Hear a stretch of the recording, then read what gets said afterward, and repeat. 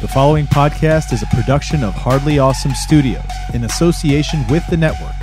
Find us at bicbp-radio.com.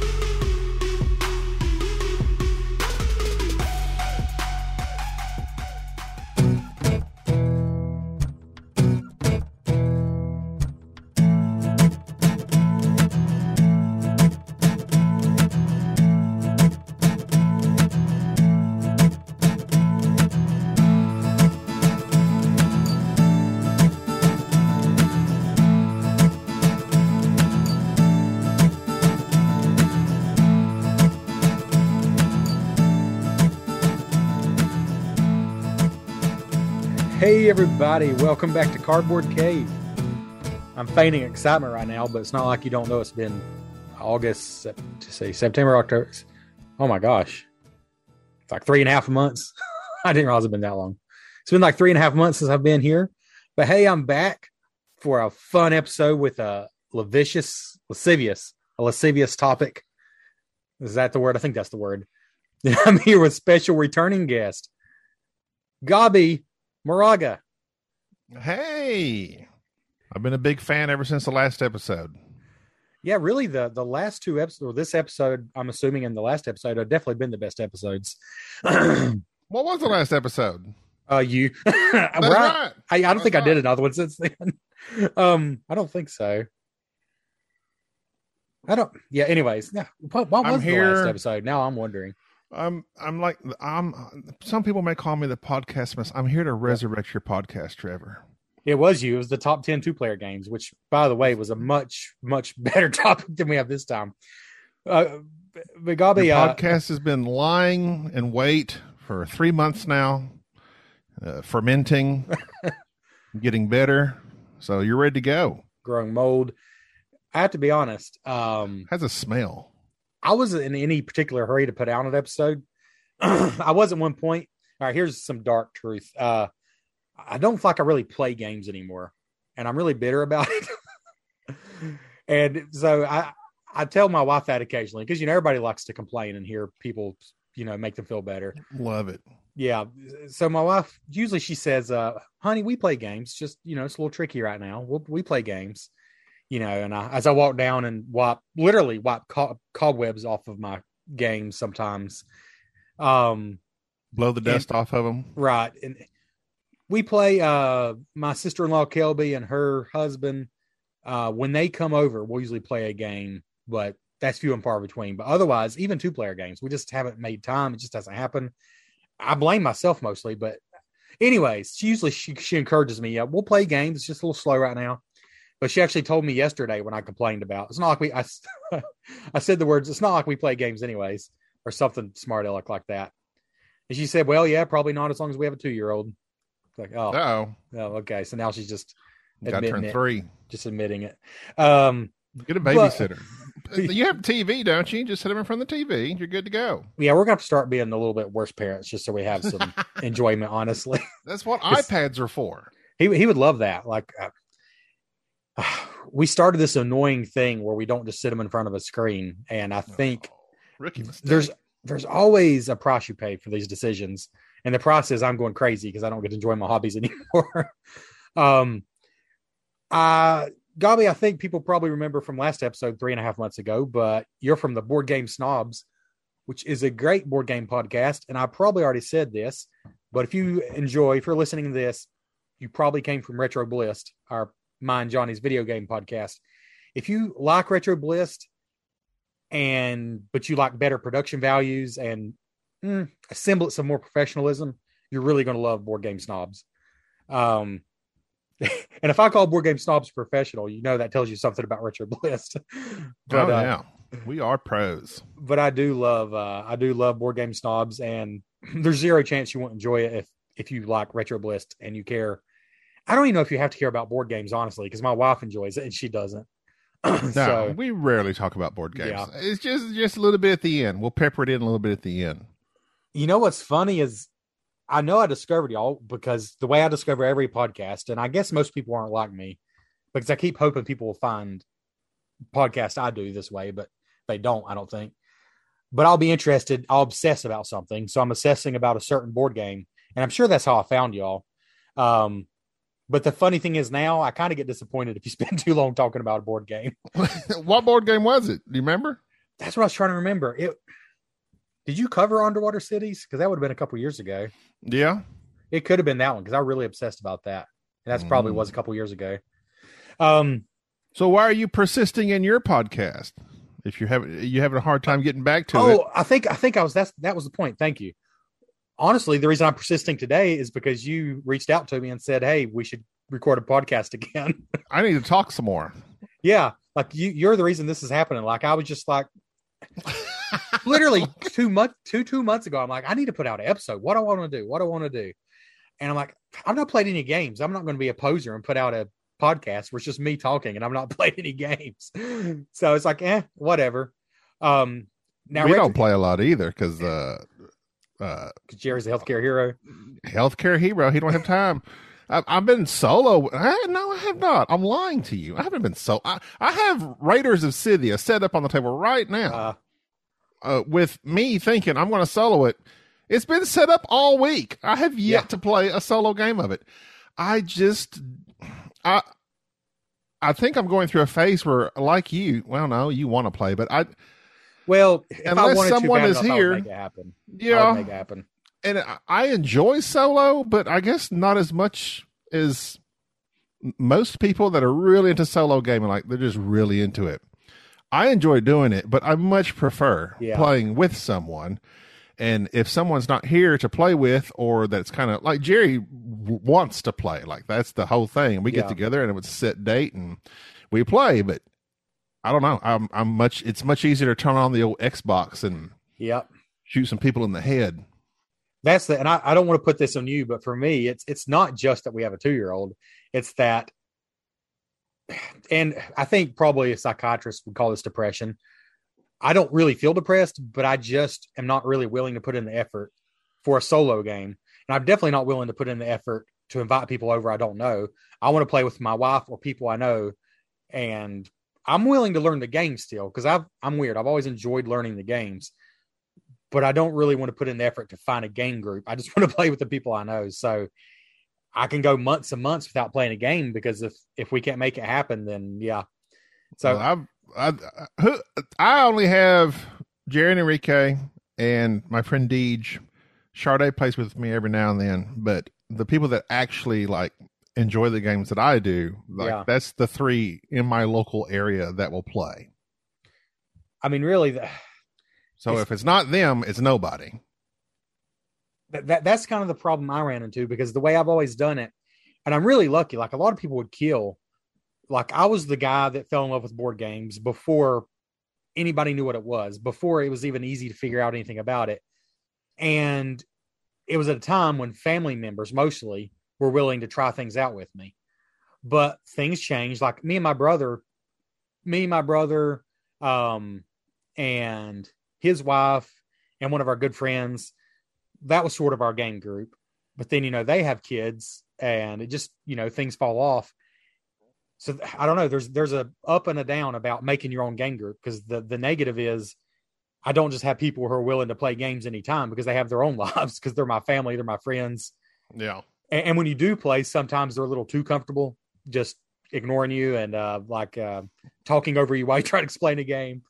So there's good and bad, but yeah, I'm explaining the game. At this point, there are some people in my life who are kind of tangentially interested in board games because they maybe even checked out this podcast, so I gotta be careful what I say. And they're interested, but it's 100% on me to pick a game that's not going to be overwhelming, to teach it and be very clear with the teaching. And even still, I tend to overestimate sometimes and pick a game that's just too complex and it's stressful to me. So yeah, part of it is me probably being a little depressed, if I'm being honest. I just need it is so much easier to turn on the Switch, to turn on Netflix. Yeah, you're totally right about that. What's your brother's name? Is his name Travis or Derek? Derek Johnny and Trevor. Yeah. Derek's my brother and Johnny is the one I do the other podcast with. And he was on 1 or 2 episodes of this. And there's Where's the great Johnny. Johnny's local. He's like 20 minutes from me. Did you say where is he? Yeah. Yeah, he's local. He's like 20 minutes from me. And the thing is, yeah, like there's a great example. I don't know why it's so hard for me. My wife isn't some dictator. She doesn't tell me I can't have fun. But Richard Tater. Sorry, yeah, this is a family friendly show. She's not a Richard Potato. It's just that I feel guilty stopping by Johnny's house. I mean, I could stop by on the way to work, and I do occasionally, but when I do, we record Retro Bliss. So, and now that we're doing that every week, like I can't stop by twice a week and then just to play games, you know? So yeah, like even me and Johnny don't really play board games right now. So, and that's in my hands. I can do something about that. I need to stop complaining. I feel like a lot of people go through this though. And it's just, I think the key is to not feel guilty about it because at the end of the day, they're entertainment. I just feel guilty because I feel like there's something wrong with me because I enjoy these games. I have 3 walls worth of them. So why am I not getting to play? Like, why am I not making it happen? Well, that's the same thing. Really I mean, 3 walls. I guess it's 2 walls, but I the same thing here. But I think it's a phase of the hobby. Big quotes. The hobby. There's no. Like there is no other hobby. There are no other hobbies. It's a phase of board gaming hobby. You get in it, you go crazy, or at least I did, and I think most people tend to do the same. You buy. You watch all the YouTubes. You listen to all the podcasts. You browse the online stores at every moment, trying to hit the $100 mark. See what's new, what's hot, filling up that basket to $100, and then you know, it just kind of peters off. At least it did for me. I'm like, oh yeah. I mean, of course, the pandemic didn't help. You know, where you can't. No, it definitely did not help. You can't actually even get together, and so then you're like, oh yeah, well, I got 100 games sitting here, and I'm like out of my room now. I'm like, I really could cull 90% of these games. Yeah. I'm not joking. I would, without shedding a tear, without feeling an emotion, I would sell off 75. I'll go 75, but 90 might be accurate. I would sell off 75% of my collection if I could sell them for even a third of what I paid for them. The problem is I don't go to conventions, so by the time you pay shipping, you're making nothing with most of these. And I've sold a few, but you know, it's literally just the effort to do it to make no money is the only reason I still have so many games. I got a closet full of games that we need to take to a convention to sell because you pay $14 for shipping. Exactly. Nothing. And most of the games that I would sell, honestly, nobody's going to want anyways, because I did a whole Cardboard Cave about this. I don't know if you heard it. I'll pretend that you listen sometimes for my own benefit. But where it was the Shelf of Shame. And I realized some of these games that I played for the first time had been on my shelf. Some of them were around 15 years. Good Lord. And it's because there used to be these crazy sales. Do you remember Tanga.com? I don't think it's even around anymore. Okay. I don't know what the deal with Tanga was, but they would have like deals of the day. And it was usually a board game for some reason. Like these games that at the time weren't just sold anywhere, you know? And so I would end up with them, and they were really bad fits for me and for the people I play with. So they didn't get played. But anyways, those are the games I have to sell now, games that nobody even knows about, that nobody cares about or ever cared about. So I'll probably never get rid of them unless I just throw them away. And part of my problem was there for a long time, I'd buy a game thinking I would buy games for certain scenarios in my head. That's what I always did. And it was always fantasy. And those scenarios never happened. No, that's why, those games, even from Tanga, I'm like, I don't know. Do I really want a game about, I don't know, building the Great Wall of China? Like, you know, maybe one day I'll have a kid and that'll be educational. I mean, that's a stupid example, but, you know, or you've had that kid. Yeah. That game was bought 15 years ago. And did you ever play it? That's what I'm trying to remember. I don't think I have. Nope. And see, there's another one. I made the rookie mistake of buying a lot of games that were only like 3 to 5 players. And for a long time, me and my wife were the only ones that played. So those just sat on the shelf collecting dust. And that's one of them. And there's other ones that are just like, I realize that's just really not something my wife's going to be into, or sometimes like I'm not even into that. But hey, I'm sure they'll all eventually get played. I'm sure, because life is really long. It just goes on. And We have whittled ours down somewhat. I'd say the longest one that we have not played is the one we've had the longest we have not played is Archipelago. And I think it's a 3-player minimum. Yeah, I think I've looked into that. Yeah, looking around now, it's not as bad as it was. But there's still, Yokohama's still in the shrink, and you try to get me to play that online, and I should do it. That's a good one. I'm holding on to that one though. I'm weird. There are some games that I've not even cracked open because I got them when I knew that it's never going to get cheaper than this, and I know for a fact I want it, and that's one of them. Like, I don't feel guilty about that because I am actually excited about that game. It's just when the time is right, which seems to take longer than I ever think it will. But Gobby, I did want to bring up one thing. Oh, before I get into negative territory, I have played a couple of games since last time I recorded. The only one I think I want to talk about. Have you played Monster Expedition? It's a little small box dice game from Alexander Pfister. No. It looks like that Monster Hunter game on Switch. It's really popular, but it's it's I've only played it solo, and it's honestly really fun. And it's fun because the setup is like nothing. You like set out 3 cards, some dice, and then shuffle 2 decks, and I think that's it. Ooh, that's my type of game. And I think it would be fun multiplayer, but it's legitimately, if you enjoy, it almost feels like an arcadey game. I don't know how to put it, but you're basically chucking dice, trying to capture these monsters, but there's a big push your luck element. Like I feel like I can do better. And if I just get this one thing, it'll make the turn really awesome. But if you stop now, you can lock things in.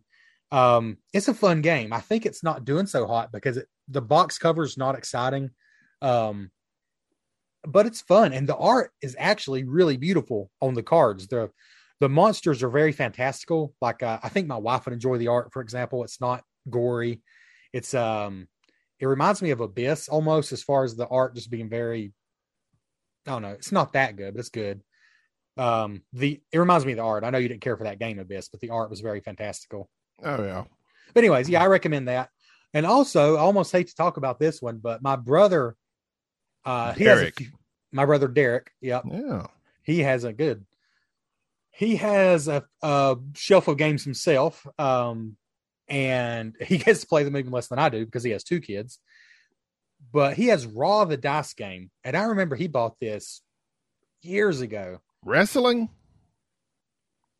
Like WWE Raw? Oh, Raw, R-A Raw. Oh, Raw.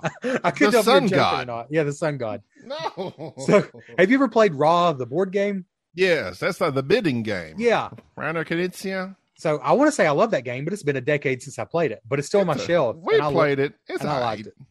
Yeah, I don't know how it holds up, but I am looking forward to playing it again. But he had Raw the Dice game, and I pulled it off the shelf and learned the rules for him because he had never played it. And it was really fun. Like, it kind of sells itself short being called Raw the Dice game because it's a cool little game. Like, I would totally recommend it. And it's like, you know what? I don't have enough games. I've only got like 2 walls full of games. I'm going to go ahead and pick up Raw the Dice game. It's got to be cheap now. And it sells for like $90 to $100. It's good Lord for dice. Yeah.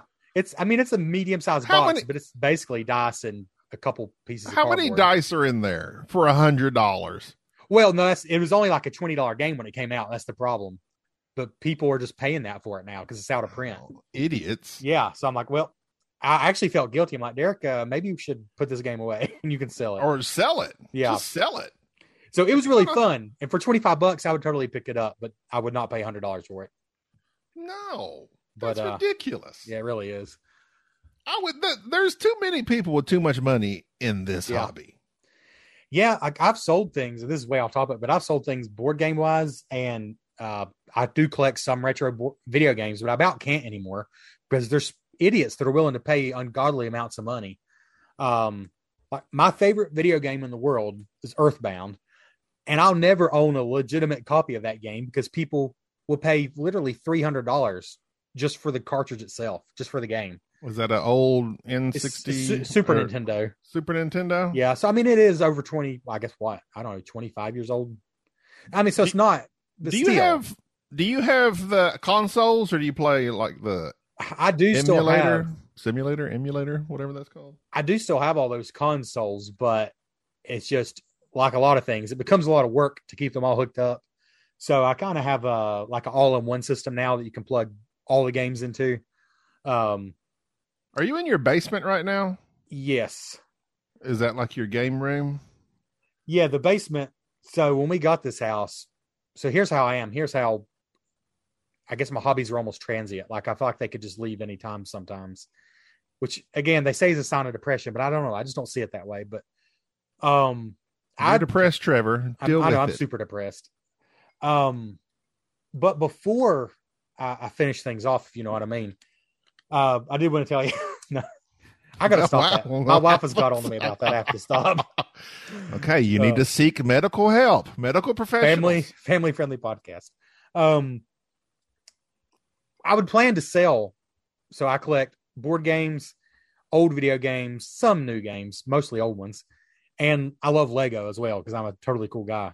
And I plan to sell almost all of it because I thought we were going to get a house without a basement or any extra room. And we just so happened to get this house that has a very large finished basement. And so it's like a freaking shrine to all my stuff. All your stuff that's going to someday be useless. It's going to turn to dust as I am. And I think that's why I feel guilty sometimes. But anyways, yes. What was the original question? Oh yeah. I have the old consoles. I have, I was admiring the space you have because we have a 3-bedroom house, but it's really like 2 bedrooms and an office. In this, I mean, it's sizable for a kid, but yeah, I've got this freaking huge 4x6 table that I want in here, not knowing how large this beast was, and so the room was very much smaller now that this big table's in here. So, but I've got my Xbox, I got my TV, I've got our games and the table, and this is my little setup. In this room, first of all, yours is 4x6. I'm pretty sure mine's just 3x5, and it still takes up some room. Yeah, that's a reasonable size. I did not know. Oh, I regret it, but it actually comes in pretty handy because I have all the podcasting crap on one end of the table, and then we play on the other end of the table. Yeah. Well, there's some games, honestly, I've had to be tricky with to play on this 3x5 table. Yeah. Railways of the World, you just have to put all the tokens off. Even Raccoon Tycoon, the deluxe edition. I have to say, I'm starting to get tired of all these deluxe editions, just making everything bigger. Mm-hmm. Like they make the cards bigger, the boards bigger. It's like, I cannot set a 4-player game of this on this 3x5 table. This is ridiculous. Really? Yeah. So I had to put the tokens off on a chair. It might've been a 5-player game, but still like all the tokens had to be off on the chair because there wasn't room, but 90% of games do fit. That's a good size. But in this basement, the topic's really crappy, so that's why we're wasting all this time, by the way. You chose it. I know. It's okay. So, no, it's a good one. I have a few things to say, so it'll be fine. Yeah, we'll get to it. It's fine. But I was going to say, this basement... We're going to keep them guessing about what it is until the last 10 minutes of the show. It's definitely not in the title. Top 5 religions. I'll just go and spoil it. In this basement, the people who lived here before left behind huge bodies and a huge executive. I'm talking, this thing cannot be moved. Executive hardwood desk that is massive. And that's what I'm recording on right now. And it just collects stuff. It cannot be moved. It will not fit off the doorway. It definitely won't fit up the steps. I don't understand. They must have built the basement around the desk, and I'm not even kidding.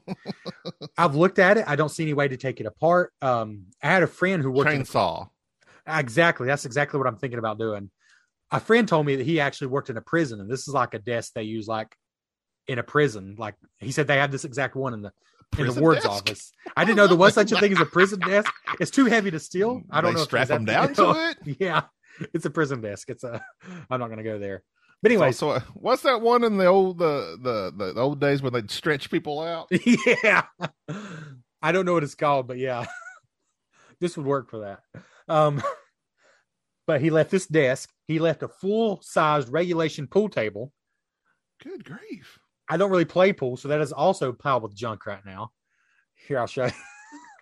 Oh God, the pool table would be. I've always thought pool.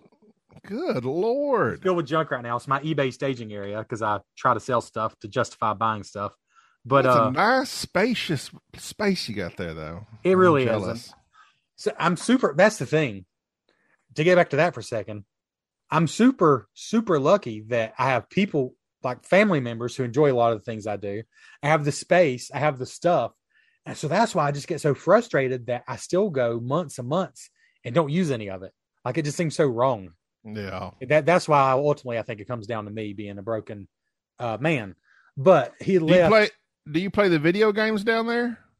Some I go through phases, but I'll go months and barely play video games either. Like, and then I think, where did my time go? What do I do?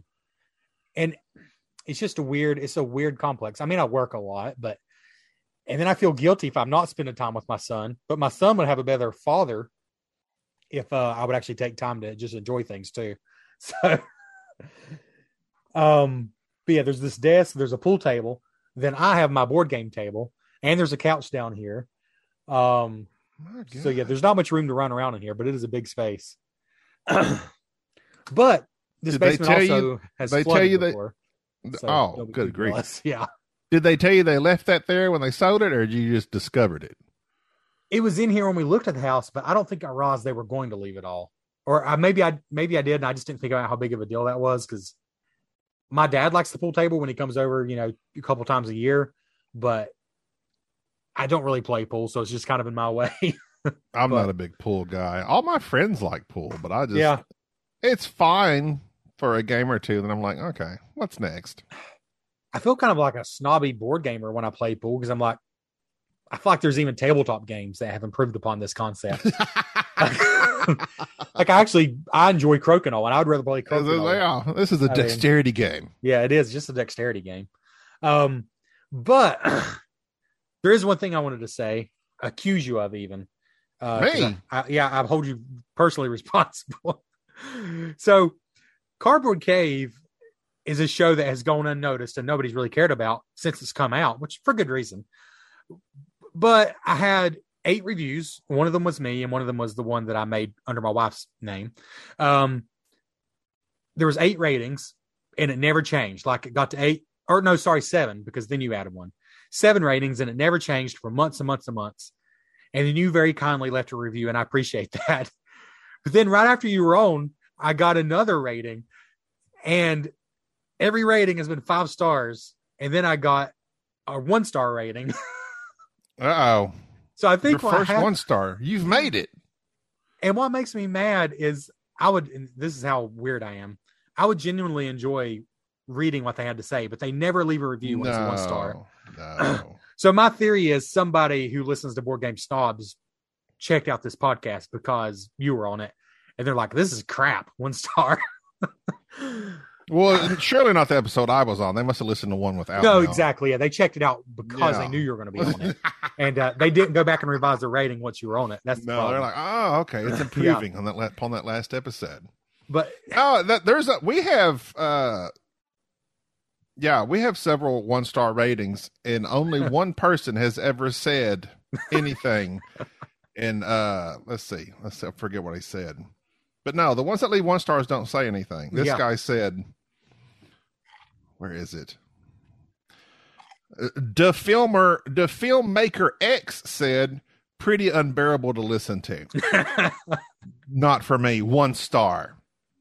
I'm okay, I get, but this is my thing. And this is the problem with, I guess the expectations that most podcasts, especially board gaming podcasts, put out is that there's a certain format.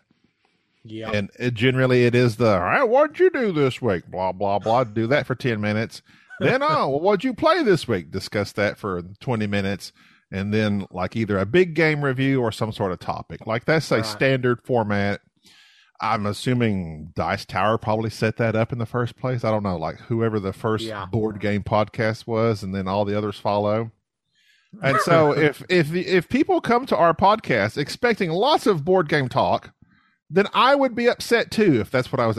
But why would you be upset? Why would you? No, just move on. Just wow, that's weird. Them guys suck. Like move on. You don't have to be so upset about it. That's what I'm thinking. Like, it is so hard to get people to leave a review because it takes effort. You have to constantly ask for it. So what kind of person does it take to listen to one episode of a podcast and take time out of their day to leave a 1-star review? You know what? I listen to the show and it sucks and I'm angry about it and I'm going to let you know. Yeah. But they didn't let you know because they just left a 1-star review. Right. Like there's nothing you can improve. I We're need not some charging feedback. for it. Nobody's paying for this.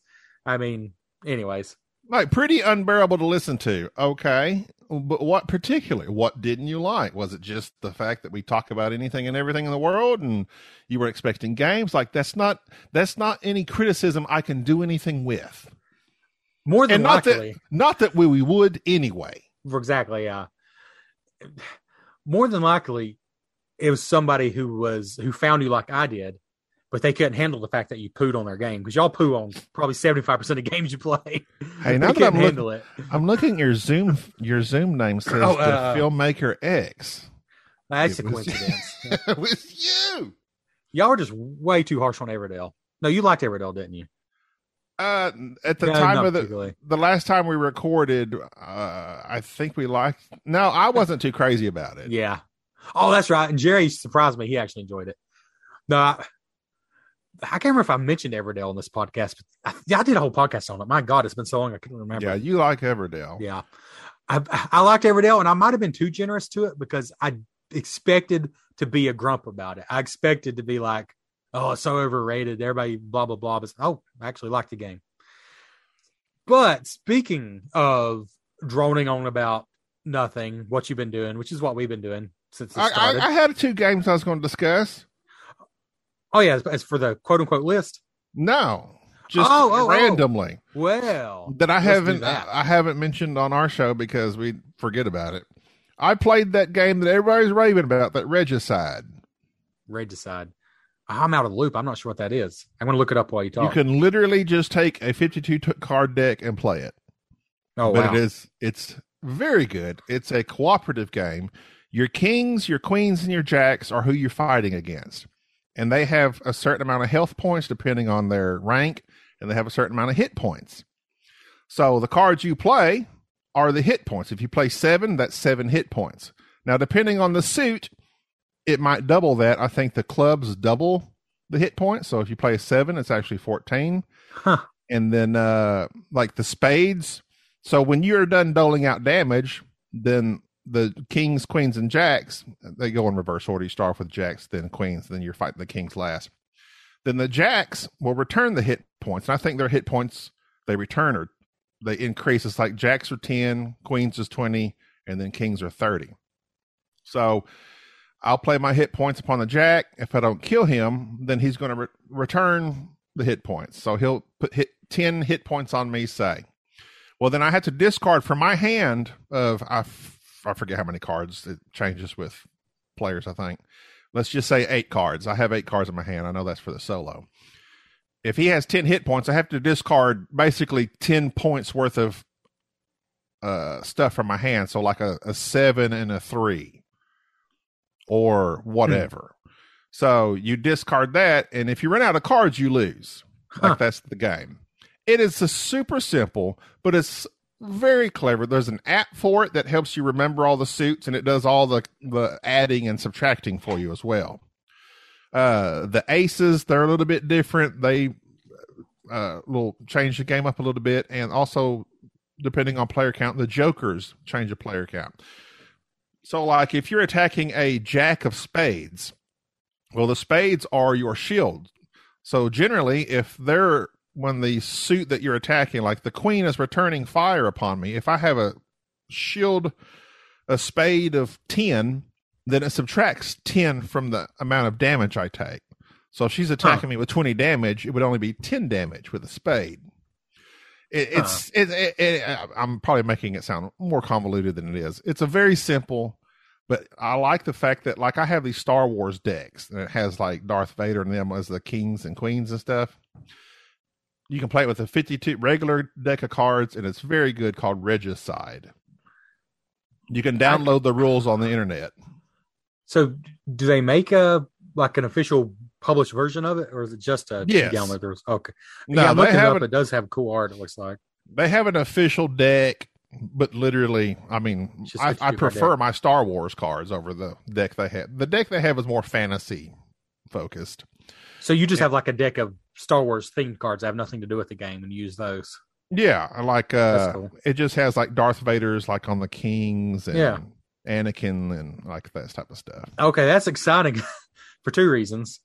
The stupid reason being, I've always liked these themed, like, I grew up loving Legend of Zelda, so I have a Legend of Zelda deck of cards, but we don't really play regular cards much, so to actually have a game to play with them was cool. But also, I can't believe I've not thought of this, or somebody else hasn't thought of this. Like, yeah, they basically made a battle game. Yes. Taking RPG mechanics with a 52 card deck. I mean, that just makes so much sense. Yeah, it's like, yeah, you're taking them hit points and it's just subtracted from you, or you subtract from them. And it's just, I played it with two other friends. We played a 3-player game, and I played it solo, and I have yet to beat it. We have yet to beat it, but it's a lot of fun with just a deck of cards. Regicide. According to Board Game Geek, it works with 1 to 4 fine too. Huh. So a lot of times, a card game is not great with 2 or not great with 4 or whatever, but cool. Well, they have things to make it scale as well. But, yeah. I think the more players you got, just the less cards you have in your hand. But I'm going to literally print the rules off as soon as we hang up. That sounds great. And download the app. It can help you as well. Okay. Here's a Twin Peaks retheme, an Asterix retheme. There's all kinds of rethemes. And the other one I played is a social deduction game that I saw Space Biff Dan Thoreau write about, called Scapegoat. And we played it, not me and Jerry, me and some family. And I did not like it. You hand out all these sheets to everybody. And according to everybody's sheet but one person is going to be the traitor. That's not the term the game uses, but that's basically it. The scapegoat. Yes. Yes. Oh, to be smart. So everyone has the same person. Like, we all know that Bob over here is the scapegoat, but you don't know that, because if you're the scapegoat, your card says Derek over here is the scapegoat. So, like, all the cards say one thing except the one person, but you don't know if that's you or not. So you don't know if you are the scapegoat the whole time. And then you're supposedly, through card play, you can figure it out, but not really, at least in the game that we played. Yeah. So, like, to accuse somebody, you have to have their color card in your hand. They're all color coded. So if you see people picking up a bunch of red cards and you're red, you're thinking, oh, they're fixing to accuse me, because you have to have that color card in your hand to accuse. And then everybody has to agree and play the same colored card. And if they don't all agree, but you realize, oh, the majority were coming at me, well, then the scapegoat can run to the cops and still win the game. Okay. I just didn't like it. Like, it didn't flow well, and it was hard to communicate, and it was hard to, like, be subtle about who is what. Yeah. And in our game, we all pretty quickly knew, okay, yeah, no, it's not me. It was my sister-in-law. She was the scapegoat. And she knew pretty quickly, too, that she was the scapegoat. It just didn't work. It just didn't work for whatever reason. And I was wondering if it would be better with people that actually do game more often. Like, you know, like, what to play and how to look at people and all that stuff. You know, it's more gamified. And we played like the full complement of, I think it goes up to 6. I wondered, like, in a 3-player game, like, if that would be more cutthroat, like me, Jerry, and Enrique just looking at each other and trying to figure it out. I want to play it one more time, but the first time it really fell flat for me, and I was really looking forward to it because I love social deduction games, and this one just kind of sucked. Well, according to Board Game Geek, it shines with 4 and 5 players, not so much with 3. And 6 is okay. That's what I've heard, but yeah, I didn't care for Scapegoat. I found with all these social deduction games, there's a couple that I thought are super cool, and I'll get 1 or 2 exciting plays out of them, and then I'm kind of good. I don't need to play them again. Like, I think the last one, and this is old, I know, but it's still on my shelf because it is a good game. But Spyfall, you've probably played that at some point. Oh, yeah. I don't like that one. Like, I thought it was just so different and clever the first couple times, but then I'm like, I'm good. It's kind of like a surprise ending to a movie. Yeah. Like you don't really need it anymore. But I don't like the pressure of, and that one though, you know, you're the weirdo, and you have the pressure of, is it? I've got to act like I know what everybody's talking about. That one's too much pressure for me. You know what's probably a better version of Spyfall that you might enjoy because it's so goofy. It's called A Fake Artist Goes to New York. It's one of those, I think it's Oink games, little Japanese games. Yeah. The thing is, you don't need to pay for the game. It's a pad of paper and different colored pencils is all it is. But it takes the idea of Spyfall, except everyone gets a card that says what picture you're trying to draw. Like it might be an elephant. Ah, okay. Except one person says you're the fake artist. So you have no idea what you're drawing. And you take one sheet of paper and everybody has a different, like a color-coded pencil, and you pass it around and you can only draw one line. Like when you pick your pencil up, you're done. You can draw it as long as you want to, but it's once you pick your pencil up, that's all you can do. And then you pass the paper to the next person and the next person. And so like, so you can put a little dash on there. Yeah. Kind of sell you out. Yeah. Then people will be like, hey, why'd you do that? Or it might be an elephant and here you're drawing a square on its back and people, call you out. But then it's hilarious because I just can't draw to save my life. And so every time I get accused, but it's just because I can't draw. So it's pretty fun for an activity, but it's, games like that it doesn't scratch the gaming itch for me. It's just a fun thing to do with friends. Yeah. Party style games. So was that the main two you had? Those were the two I've played most recently.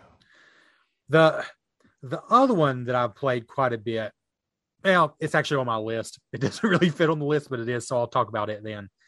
And I think that I did play The Village Green, but I only played one. I played it once with just Anna, my wife, and I just don't remember much about it. It's a card game with really pretty artwork. It's got a kind of fun theme. It's like, I think the tagline is pretty gardens and petty grudges. It's like takes place in the UK and people have their pretty gardens and garden parties, but they basically judge each other for the stupidest things. And so like you get points for having trees that are exactly the same height and just petty things like that. But at the end of the day, it's kind of a thinky little card game. It's one of those that I don't think anybody's going to say that was my favorite game ever, but it's clever. It's just one of those games. That's the only way to describe it. So yeah, I think it's probably worth checking out because it's pretty cheap, but I don't remember enough about it to say much. What was the name? Village Green. Village Green. Never heard of it. It's I'm out of the loop too. I think it made a little bit of a buzz, and probably because the artwork's really pretty, and it is neat. I'm trying to think what to compare it to. It makes me think of that Arboretum, but I don't think it's anywhere near. Arboretum was pretty thinky from what I remember. Oh yeah, but it's not that thinky. I love Arboretum. Arboretum's good. I need to play that again. It's been ages. We also played we had a beach trip in October. I played a couple rounds of Monster Expedition, and we played Village Green. And then we played. What was that? I want to check out this Monster Expedition. You kind of. Yeah, I mean it's on that one. It's not I mean, there's a lot of luck to it. You're rolling dice constantly, but for me, it works well as a solo game for that reason. Yeah, well, that's why I like a good, quick solo game. It's $20. Monsters. Okay, there's monsters on board. I got it at Barnes and Noble for $20. Yeah, it's $20 on. Well, it's $14 on Miniature Market. Yeah. I think it retails for $20. So Barnes and Noble, by the way, I don't know about where you live, but this is about the best place to get games now. Target has some too, but because I don't have any board game stores near me, and I mean, granted, I don't mind many games in the store anyways, but as far as friendly local game stores, sadly, Barnes and Noble is about as good as it gets. No, I don't have an hour for me. But strangely enough, we have a game store like the closest one's 40 miles away. Yeah, in this little podunk town. Huh. But they're still open for business, and they have a pretty good selection. But I don't ever go that way. Like because it's to go to Dallas, which is the opposite direction of this place. Like there's no reason to go that direction. So like we always go to McKinney, and it's the complete opposite direction. So, and McKinney is like an hour and 15 to 30 minutes, depending what part of McKinney you want to get to. And so that's the nearest Target and stuff too. So, oh wow. Yeah, we don't have anything. I would say within 50 miles, there's nothing around. Wow. So that's Y'all really do live. Yeah. I always grew up saying I lived in the country, but it was 25 minutes to town, not an hour. No, it's like, so we do all of our shopping online because Yeah. there are no local game stores. Well, you're just ahead of the curve. I mean, that's pretty much all I've done for a while now. Yeah, Monster Expedition, it says 1 to 4 players. Yeah, it plays great. It's one of those games that's just as good solo as it is multiplayer. In fact, I think probably solo or 2 or 3 players is probably where it's at, just because you're going to be waiting longer for no benefit with a 4-player game. Exactly. Is it? Yeah. So it would be a co-op then with more players? No, it's not a co-op. You're competing to capture the most monsters. It's kind of like a dark Pokemon. You're just trying to capture monsters. Dang, it's And, $26 on Amazon. They must not have it. I hate the way the Amazon charges whatever they want to, because it's not really them. Like it's a third party, but they make you think that's just what it costs. Yeah. And so I have to tell like my wife, when it comes to Christmas gifts, like, hey, don't pay over $30 for this, because Amazon will list it and you think it's Amazon, but it's really not even Amazon. Well, that's an Alexander Pfister. I like old A Fist. Yeah. He does good stuff. Yeah. Yeah. That's $14 is a bargain. That I can't believe it's that cheap. I've never heard of this guy. I don't think it mean nothing. Yeah, but it's 2020. Like it should have been. Honestly, that's one of the benefits of having a local store, I guess. If it wasn't for Barnes & Noble, I was looking for an excuse to use my coupon. I had a coupon expiring. And I'm like, hey, it's $20. Oh, Alexander Pfister. Wow, that's interesting. I'm buying it right now. Yeah. Where are you getting it from? Miniature Market's the cheapest. Yeah. Even with shipping, that'll be probably $20. Yeah, they got like $6 shipping. It's still going to be cheaper than Amazon. Yeah, I think you'll enjoy it as a solo game. I mean, it's worth it for that for me. It's definitely $20 worth of components too. The dice are nice, the cards are pretty. But that being said, so I come to the conclusion, like you mentioned the Dice Tower earlier, that even like I've gone through phases. I used to enjoy listening to in-depth discussions about board games on podcasts. But I don't know. It's got to the point where even like on the Dice Tower, I enjoy their top 10 list. I'm a sucker for a top 10 list. If I listen to Board Game Snobs, I enjoy listening because I just enjoy listening to y'all. I mean, it's just how it is. So I'm like, well, if I have you on, we could talk about whatever. I don't care. But if it's just me, I'm just going to do the part of the show I enjoy, and that's a list. So I'm probably going to have some kind of a list or a topic for every episode. And basically, everyone's just going to be an excuse to talk about games that there's really no other reason to talk about them anymore. It's just an excuse. And I think that fits what I intended for the show from the beginning. Because I tried the whole thing where I just talked about, I reviewed a specific game and I droned on for 45 minutes about all the rules. And I just don't think that's interesting unless you specifically want to know everything about this specific game. But otherwise, why would you listen to that? That makes it very game. Like, I don't like, Be honest. I can use my words. No, I start talking before I formulate a plan of speech pattern. Unless you have like these podcasts, and that's why they do it, where they list off, 5, 10, 15 games they've played, and then you can earmark that, and then, someone of all, lots of people are probably looking for at least one of those.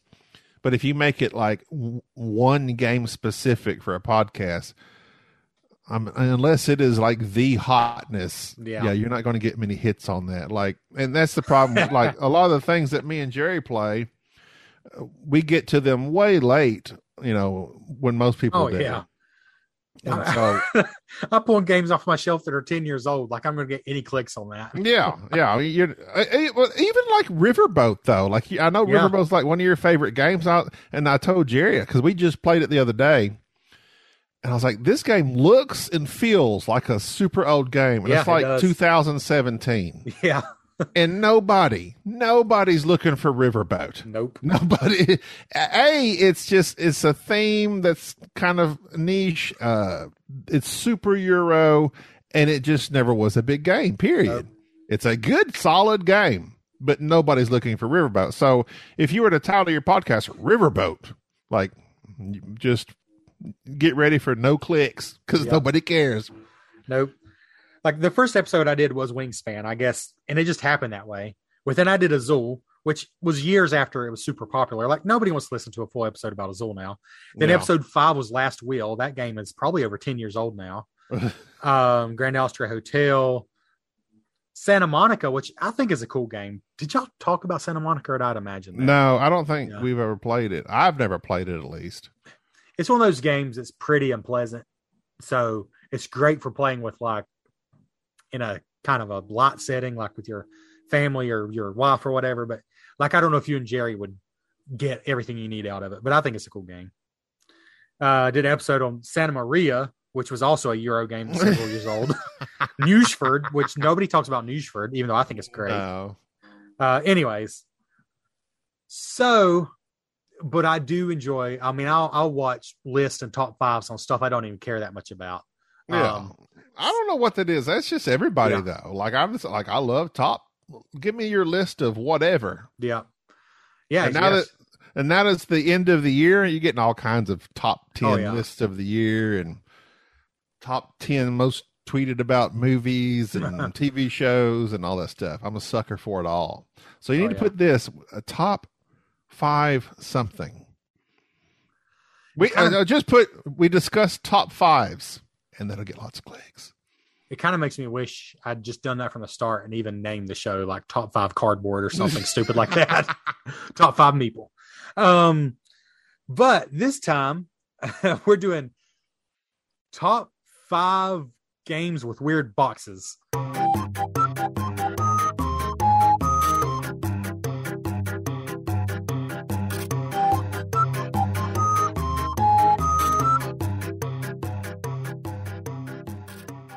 I don't have 5.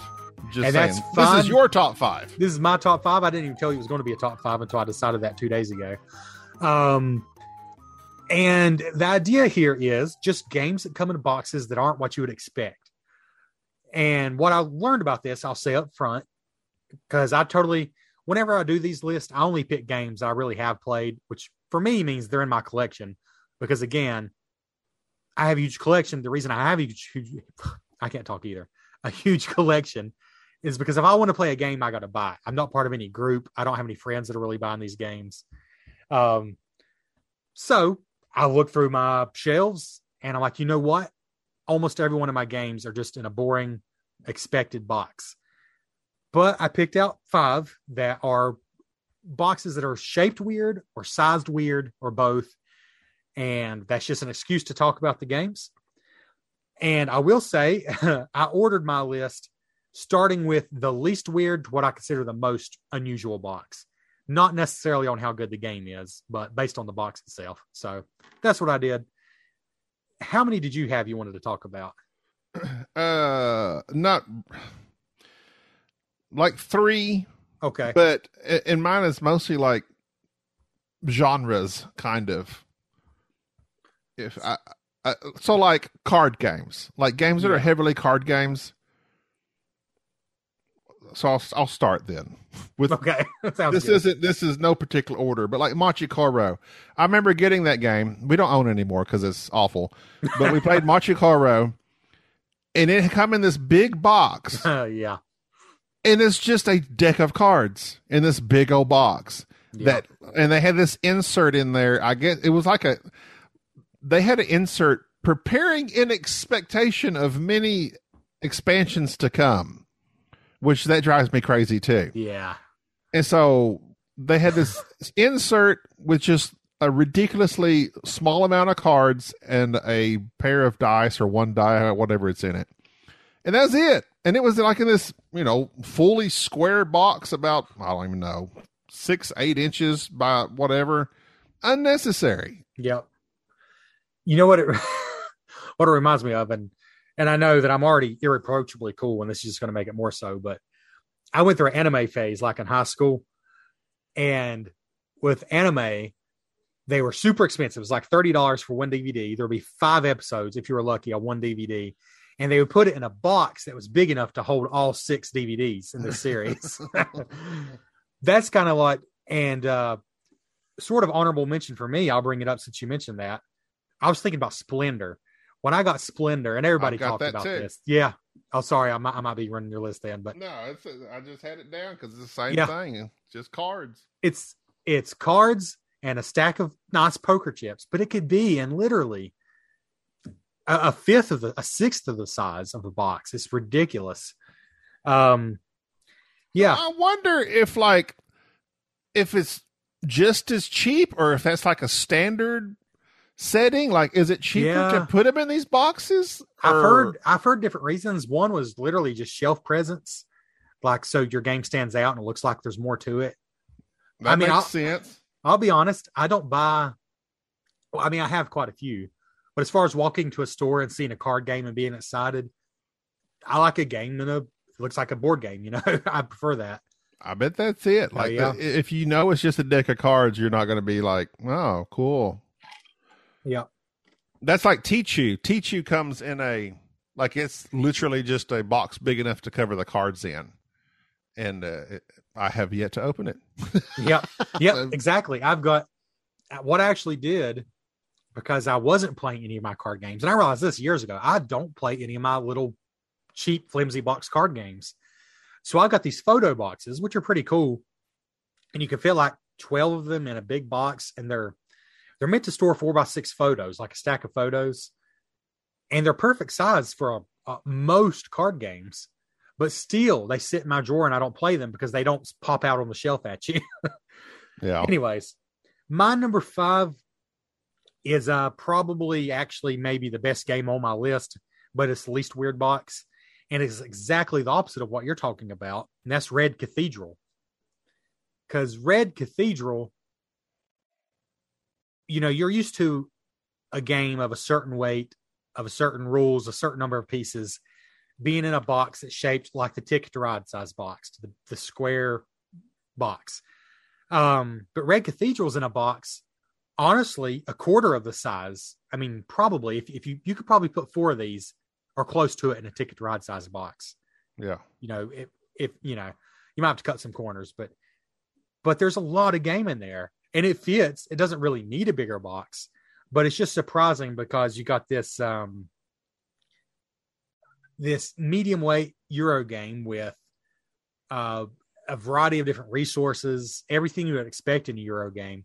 And it comes in this box. It's almost like it's smaller than a Splendor box. I actually thought about doing an episode on Red Cathedral at some point. But I'll just say that it's one I've definitely enjoyed. And I know you and Jerry have talked about it too. I have a hard time explaining what it is. I mean, I always want to say it's just worker placement, and it is, but your workers are dice, but you don't even own the dice. The dice are just community dice.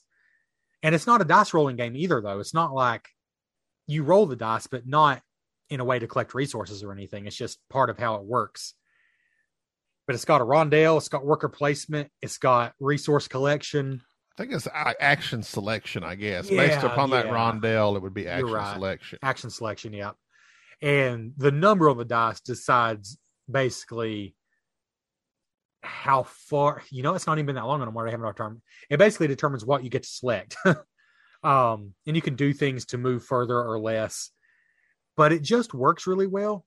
And for some reason, and the reason I made this list, I think I actually like it better because of the small box, because it kind of makes it unassuming. Like you pull it off the shelf and I feel like people will be less overwhelmed. Because it's got this pretty small box. Then you dump it out and there's actually quite a bit to it. But I did try it solo and it worked. And there's not a thing wrong with it, but I probably won't play it solo again. It's just the solo, from what I discovered myself and what I have read online, is way too dependent on how those cards are laid out. Yeah, that makes sense. Because like mine was fortunately the way it did it, there was the AI wasn't able to get things in his ducks in a row at the right time, which is good for me. But like if you lay those cards out in you just randomly lay them out there and do the actions according to those cards. And if they're in this particular order, man, that rascal's going to just bam, bam, bam, score. Yeah. it's one of those cases where they had to come up with a way to do it. And I guess there's only a couple ways to do a multiplayer solo game or a multiplayer game and make it solo.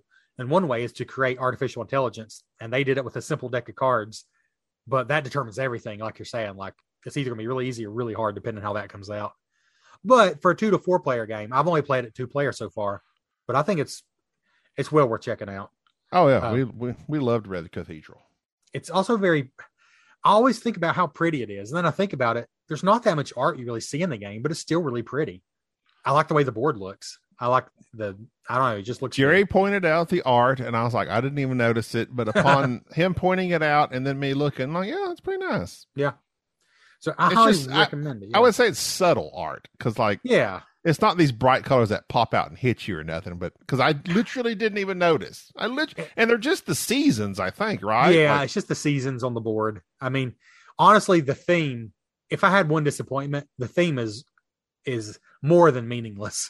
Yeah. Like it means nothing. So you just have to be okay with that. Because I'm not one of these people that think that all Euro games where the thing means nothing. I mean, Riverboat could be about anything, but I enjoy the fact that it has riverboats in it. Yeah. Even though it's basically a farming game. But this one has the thing means nothing. But I think if you can handle games like I don't know, just medium weight Euro games, I think it's a good pick. I'll go and do another one since so you don't run out right away. My number 4 game with the odd box was one that's sort of been a bane of my shelf for a long time, but I enjoy the game.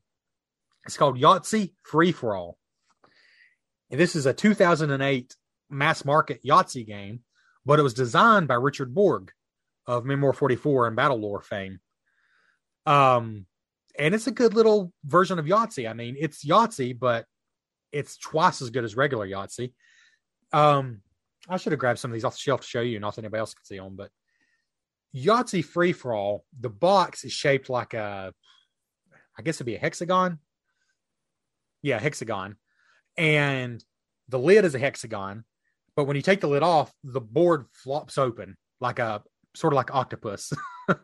It flops open and there's different like sections of the board. The problem is it's really annoying to put back together. But it works really well. The way it works is there's 3 cards in the middle of this board that you're trying to collect by getting the matching symbols. You roll it just like Yahtzee. You get 3 rolls just like Yahtzee, but you're claiming these cards. But then when somebody else goes, they can claim one of the 3 cards, or if they can beat what you did before you bank it, before it gets back to you, they steal your card. So to just get the card, you just have to roll it. Like if it's 2 pairs, you know, but if somebody else gets 2 better pairs, or if it's 3 of a kind and somebody else gets 3 of a kind of a higher number, that kind of thing. A better full house, you know, it's pretty much got all the Yahtzee sets in it. They can steal it. And also it's got this chip mechanism. There's these little weird looking chips. I don't know how to explain them. But if you don't get anything, you put a chip on each card in the middle of the table.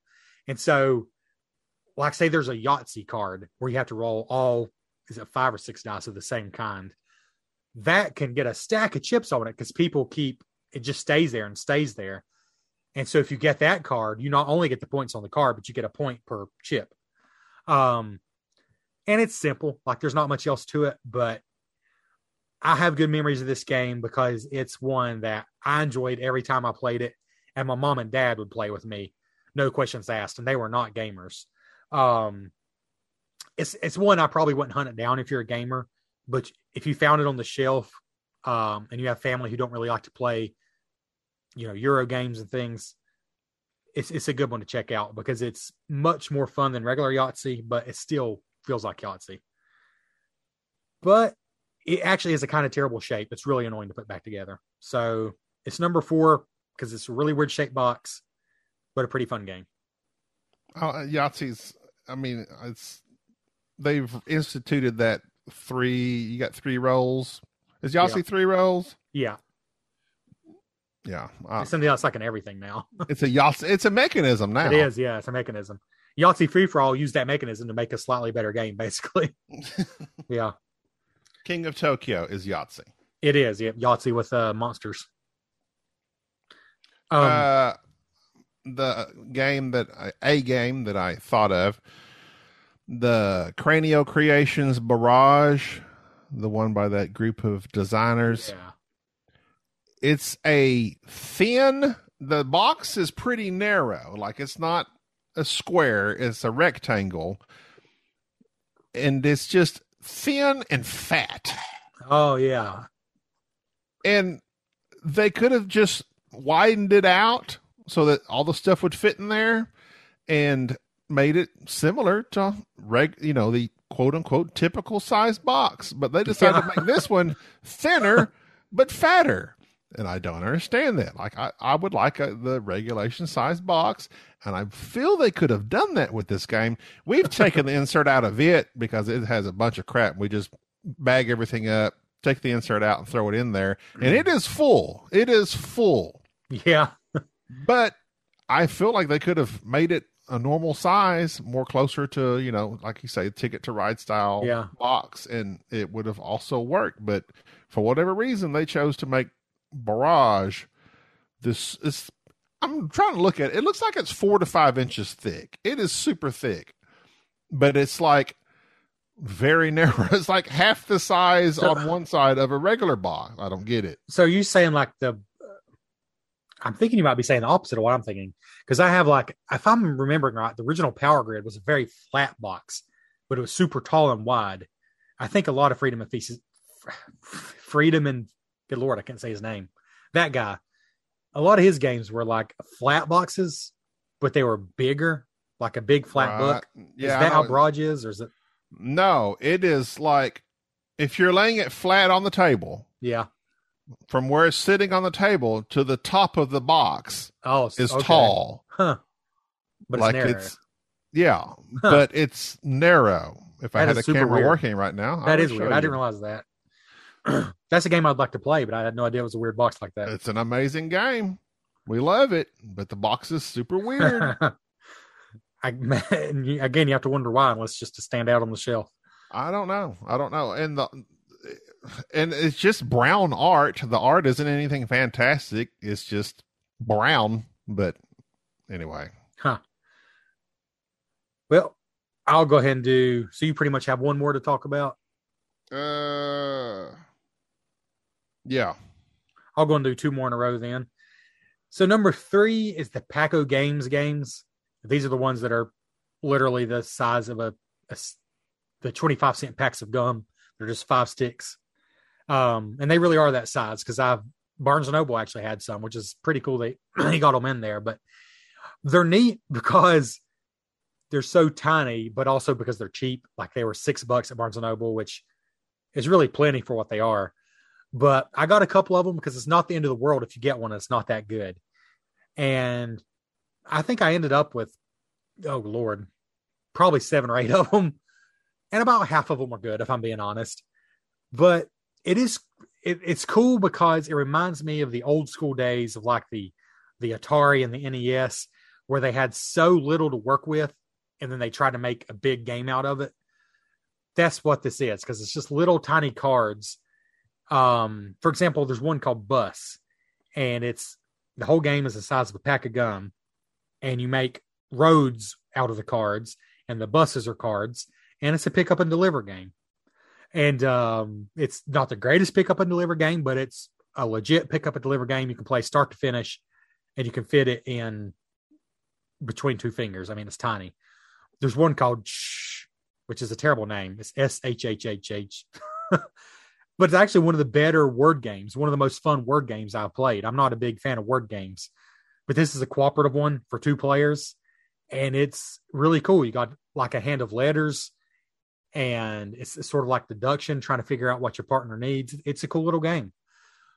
And so I think they're cool for that reason, because trying to see what he could come up with just nothing, basically, component-wise. So yeah, they're pretty cool. Some of them are they feel like there's just not much there because there's not much there.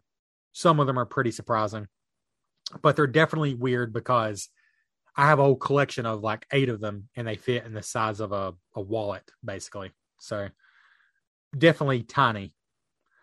And then number 2 for me is an old game, as in a couple hundred years old, I believe, at this point. And that's Hanafuda or Koi Koi. They're called Hanafuda cards.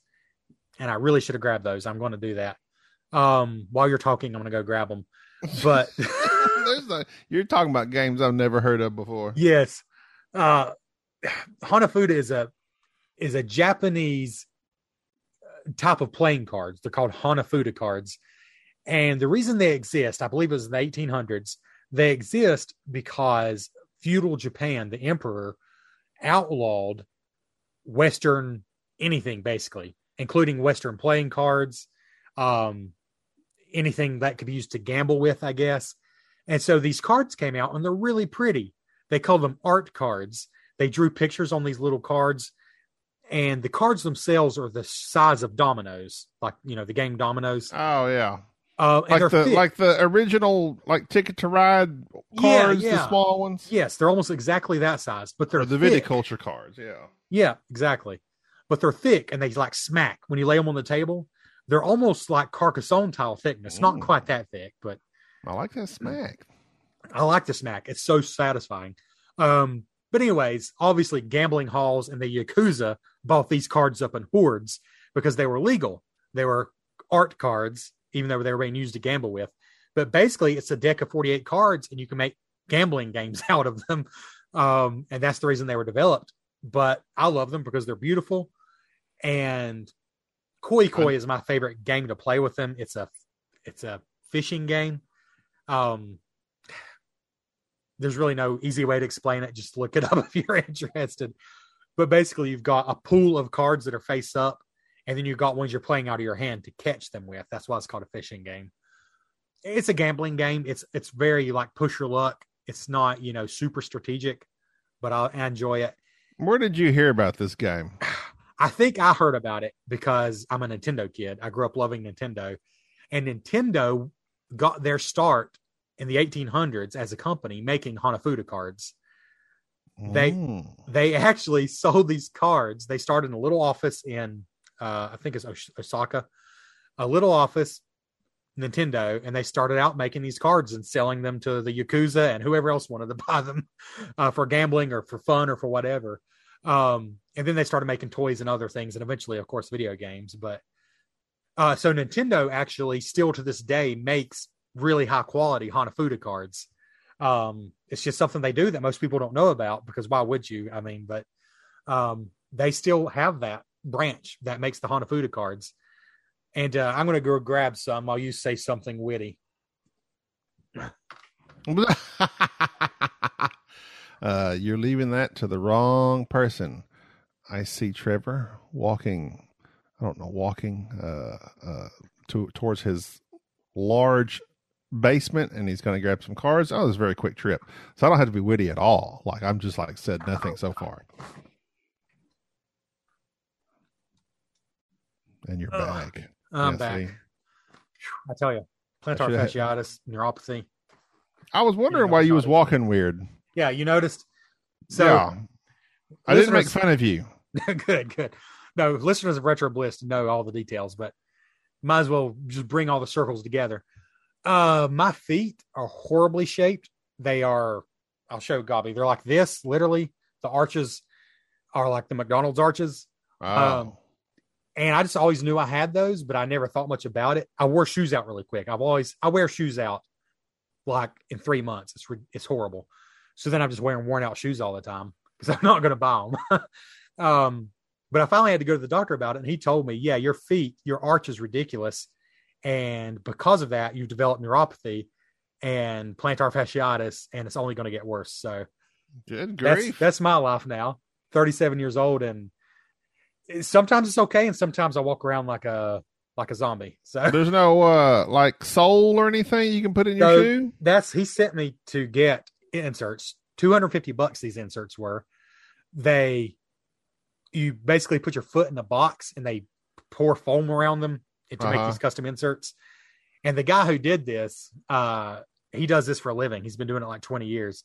And when I took my socks off and he saw my feet, he's like, "Oh my God." That's never good. Honestly, I think the ones I got, I'm not sure they fit right because they still hurt a little bit, but it's helped some. But so at work, that's how I get around at work. I'm wearing these custom inserts. But he said, yeah, there's no insert they sell on the market that's going to touch that. So I had to go get those. But so, yeah, that was just this year. This has been a great year. I've already talked about some of the other great things this year, but because I thought I was having gout flare-ups. And he said, I think you still are having gout flare-ups occasionally. So I went in with no diagnosis, except my high blood pressure. And I left with 3 new diagnoses, probable gout flare-ups, definite plantar fasciitis, and definite neuropathy. What is neuropathy? I don't guess I know what that is. See, whenever I've heard about it, to me, I associate it with diabetes because it's like the nerves basically being damaged, nerve damage. But come to find out, it doesn't have to be from poor blood flow or from diabetes. It can be, in my case, the shape of my foot. I guess just all those years of putting pressure down on the wrong areas, basically. I think as a nurse, I should probably have a better definition, but nerve pain is probably pain, basically. That's all that matters. It's painful, and it'll probably get more painful as I get older and age into obscurity. That sucks. Yeah. Yeah, because it's hard to not use your feet, but like I can go on long walks. I try to take my son out for a walk every evening, and this is totally off topic, and that's fine. I try to take my son out for a walk every evening because it's healthy. And once I get going, I'm okay. But like after I've been sitting down and I get up, it's just terrible. You need to get some of them wheelie shoes that we can just skate around everywhere. Yeah, that's good. So at work, or wear roller skates at work. How about that? That might work. Yeah. So, and I wear a fanny pack too. Oh yeah. Fanny pack and roller skates, and just be like super jazzed all the time. And I'm going to have like a camel pack with my favorite beverage in it and a swirly straw. There you go. So I work in the operating room, so I think this is really going to go over well. It will. But I do shuffle at work like a zombie some days because by the end of the day, my feet are just so sore that I'm kind of shuffling because it's just less painful. And people eventually stop asking. You know, at first everybody asks like, "Hey, what? Did you hurt your foot? Did you hurt your foot?" And I want to tell them, yeah, I broke my foot trying to wrestle a bear or trying to fix my car. I just have a freakishly shaped foot, and I'm dealing with it, so leave me alone. There's no cool way to explain that. There's no cool way. I really would like to see your foot in real life, but at the same time, I don't. And I don't mean to shame you. It's just, you know, I have a friend. His feet are so oddly shaped. The ball of his foot is like extraordinarily fat. His toes do not touch the ground. I'm pretty close to that. Well, really, they do touch the ground, but barely because of the arch of my foot. Like if he's just standing there, just flat-footed and just standing, his toes do not touch the ground. Yeah, They're the oddest. That's pretty bad. And he can flex his toes to where they are. Is the term perpendicular? Like they're at a 90-degree angle. Oh, like he can flex them, and they'll just be pointing straight up. The weirdest looking foot I've ever seen. So that's the opposite of me. I can barely move, except for my big toe. I can barely move my toes. And I don't know if this is the same thing, and I don't think this is super unusual, but all my toes, except for my big toe, or I guess it's my 3 middle ones. This is super interesting. My 3 middle toes are curled, like just the way they're jointed. So like they're always pointing down a little bit. So it's just, that makes my feet even cooler. The pinky, not the pinky, the ring finger of my toes on both feet. No, not my right one, just my left one. I broke it when I was a kid. And so it's like bent down at the knuckle. Oh, yeah. I think mine are just jointed that way. Yeah. Cause yes, both feet. Yeah. If you look at my foot, to look at that one toe, it's pretty disgusting. Like you would think I've had arthritis for 70 years in that toe if you looked at it, but yeah. Yeah, I definitely. Toes are not pretty in the first place, generally, unless you have certain fetishes that go along with that. Unless you're Mike DeLisio, but No, I definitely kept my shoes on until I was married. Didn't want to break that deal, but She never knew. never knew. Did she Still try to doesn't back know. out? She still doesn't know. You wear socks every day. I'm a never nude. Like, he's always got socks on. Yeah, like why always wearing socks? But Oh, no, that's a good tip. you want to know how bad it is. Like I don't get any sympathy even at home. One of the things my podiatrist told me, which I hate that I even can say that I have a podiatrist, but Welcome to old people talking. Go yes. ahead. Welcome to Old People 101. Oh, by the way, check out the Cardboard Cave OnlyFans for pictures of mine. But I started wearing shoes inside the house. Like I got shoes just to wear inside because he basically said you should never be barefoot because it just makes it worse. Good grief. And so when I'm wearing like these big, ugly black sneakers that I ordered from orthofeet.com. Them special shit. My wife made You fun are of one me. cool guy with them shoes on, I Oh bet. yeah, she made fun of me so much. Like, why are you wearing those down here? We're like on the couch, Netflix and chill, you know. It's like, why are you wearing those? My Got your feet big- hurt. Got your big old shoes on. Get off my back, woman. You know, I went to school, unfortunately. I mean, not there was a couple of kids that had issues, and one girl she had, we never called it anything other than club foot. I don't even know what that is. Yeah. But her feet were misshapen, and like, I'm literally gesturing, forgetting that my camera's not working. But like, her feet were just like curled up. They were big and fat, but they were all curled up and kind of gnarled. Oh, yeah. And she came to school barefoot all the time because she didn't have any shoes that fit her. And so Oh wow. it was just super sad because on the one hand, I'm like, oh, gross. But on the other hand, you feel sorry for her because it's like you knew that she was in high school just facing endless amounts of Oh, yeah. ridicule. So it was awful. Fortunately, I think for the most part, people were nice to her. But her feet were really weird looking. And I remember seeing them because she would come barefoot to the foot. It was just super sad. That's a bad situation when you've got feet you probably don't want to show off, and then you have to come barefoot. Yeah, there's like, It's rough. I think maybe by her senior year, she finally found somebody that would make shoes. But even the shoes, like you're talking about, they were super weird Oh, looking. yeah. So like, you know, something's going on. Well, something I've realized, because I have never particularly cared about shoes too much. You know, once I got past the age where you couldn't have those light up shoes anymore, I never really cared.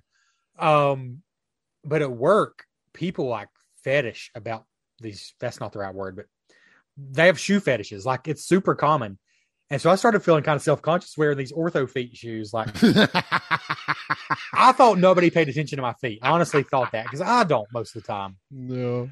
But then okay, so I got desperate. I ordered a pair of Crocs, which I've always thought were, Oh, wow. kind of are what they are. But Amazon had these white, and I'm talking like snow white Crocs made specifically for nurses or people in the hospital. And they were on sale for like $25. I'm like, okay, I'm going to try it. Some people swear by them. And everybody stopped me just to either humiliate me or politely jab or comment on my really white shoes. And it really made me feel self-conscious because now I was want to wear these old ratty, nasty looking shoes. People also comment or thinking about it probably. Because I have always, so I wear out the bottom at the heel, or especially at the ball of my foot. And I have a perfect hole in every pair of my shoes, like where my pinky toe goes and where my big toe goes. I don't know what it is, but the way Like I at walk, the top of the shoe? the top of the shoe and the side of the shoe where the pinky is. Wow. Because like that's just the way it works. And That's so where that toenail's kicking it. yep, all my shoes get holes there super quick. So anyways, my shoes look terrible. I remember Mom, Yeah. she had to have special shoes too, just because her feet always hurt. But that was because we come from a family of morbidly obese people. But she wore these. We would go to Dallas and go to these SAS stores, and I don't know what that stands for, but they were black shoes with like extra cushioning. And I laugh. We would always laugh because we're like, Mama's special shoes. She got them special shoes on. And now that I'm a large, older man myself, I'm telling Gina, my wife, I'm like, I want to end up going to that SAS store and get me some of them black shoes like Mom. I don't understand why, just because they're special shoes, they have to look special. They can't be cool. Where's some neon colors? Can we throw some color on here? Do they got to be all black? Let me see if I can find you. Go to orthofeet.com. I know this is really orthofeet.com. That tells me all I need to know. Right, and you know how I found them? It's because of like targeted advertising. Somehow Facebook and everything figured it out. They knew what you were doing. They're like, maybe I should check it out. And they got like thousands of 5-star reviews. But I think that's just bogus. They're just like any other shoes on my feet. I wore them out super quick, and now I'm walking around the OR just with worn out shoes. Are you sure your shoes aren't SAS shoes? Because I'm looking at the website. It says SAS shoes are the best if you have foot problems. I think it's a brand, and I'm trying to figure out what. My God, I wish my camera worked. Well, SAS, that's what I need to look up next, probably. I don't know what that stands for, but it's got to stand for something. Men, sneakers, casual, probably sneakers work. There we go. I just really want you to see the shoes just so you know how cool I am. Yeah, that's them. They're just, actually, that's better than mine. No, they must have improved them.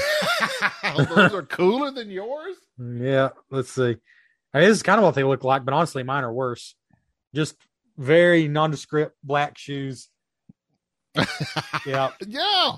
Looks super good. Splash a little color on there. Yep. I don't understand. But it costs too much to put color on there. But Gobby, what was your other game with the weird box size or shape? Speaking of board games.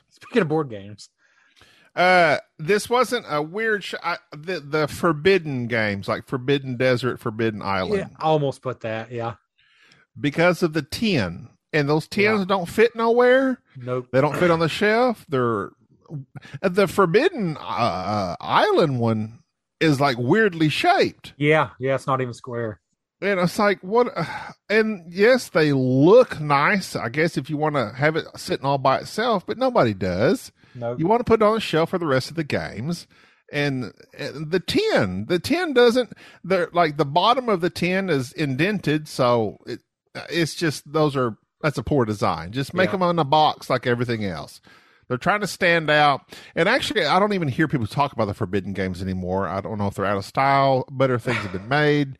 But Forbidden needs to come back out, redesign, come out with a new co-op that's good. I like them. I like the Forbidden Island one. Oh, yeah. The Forbidden Island's an excellent intro. Forbidden Desert, also very enjoyable, but they're not talked about anymore because other co-op games have come out, and they need to go back to the design room, get a good box, and come out with a new Forbidden game. Oh, the last one was that I didn't even play the last one. Forbidden Sky. That might be what killed it off a little bit. Yeah, Forbidden Sky kind of got bad reviews. I did not play it. And you know what? I think it came in a cardboard box. Maybe that's the problem. Did it really? Yeah, I think so. I could be wrong. Okay, so I could be wrong upon my advice for you Forbidden games. But I did not play Forbidden Sky. I heard from there's somebody, I think a listener of the show. It may have been Giuseppe. Like he played it, but it's just like it didn't really do it. But I really liked Forbidden Desert. I liked that one. I liked the way the sands shifted. Yes. It was very clever. I was going to ask if you played Forbidden Desert much because I played it a couple times, and I'm like, this is a really good game. Like, I love the way the sand shifted. That was very clever. But then after that, I think maybe Forbidden Sky kind of did kill it because I have heard nothing from that line of games. Yeah, I just don't think they needed to make a third one. You know what's really infuriating, though, is like you were saying, Forbidden Desert didn't even have the same shape of tin as Forbidden Island, so you can't even stack them together. Exactly. The same company. You can't even stack them. You know what, though? I think those two games might be the best value in board gaming to this day that I can think of. Because Forbidden Island was like $15 when it came out. It has beautiful artwork. It looks great. Sorry, I got a frog in my throat all of a sudden. Forbidden Desert, it's got enough going on. I think Forbidden Desert is every bit the game that Pandemic is. And I know that's blasphemy to some people, but no, I prefer Forbidden Desert to Pandemic. I just don't like the Pandemic I guess it's it's a pandemic mechanism, the way that deck of cards Yeah. is set up to where, you draw a card, and then you get hit with something. But I mean, Forbidden Desert does that. They use that. But it feels I more I like prefer, organic. Yeah. yeah, I prefer Forbidden Desert to Pandemic any day. Actually, my favorite co-op, which I don't like co-ops, but out of them, the one I don't that like we co-ops. Here's my top 10. we don't play a lot of co-ops because me and Jerry don't like to cooperate. We like I to can believe that. compete and argue. But is the one where everything's on fire, the fire one. Yes, that was really good. Flashpoint. Yeah. And Jerry has that, I think, because he's a fireman, so it was near dear to his heart. And he painted the minis, and he bought like the expansion, and it was I like that game. Yeah. And that one to me is the top, like out of all of them. He even had Police Precinct. We never played it. I think he played it solo, but we're just not co-op people. But if you do co-op, Forbidden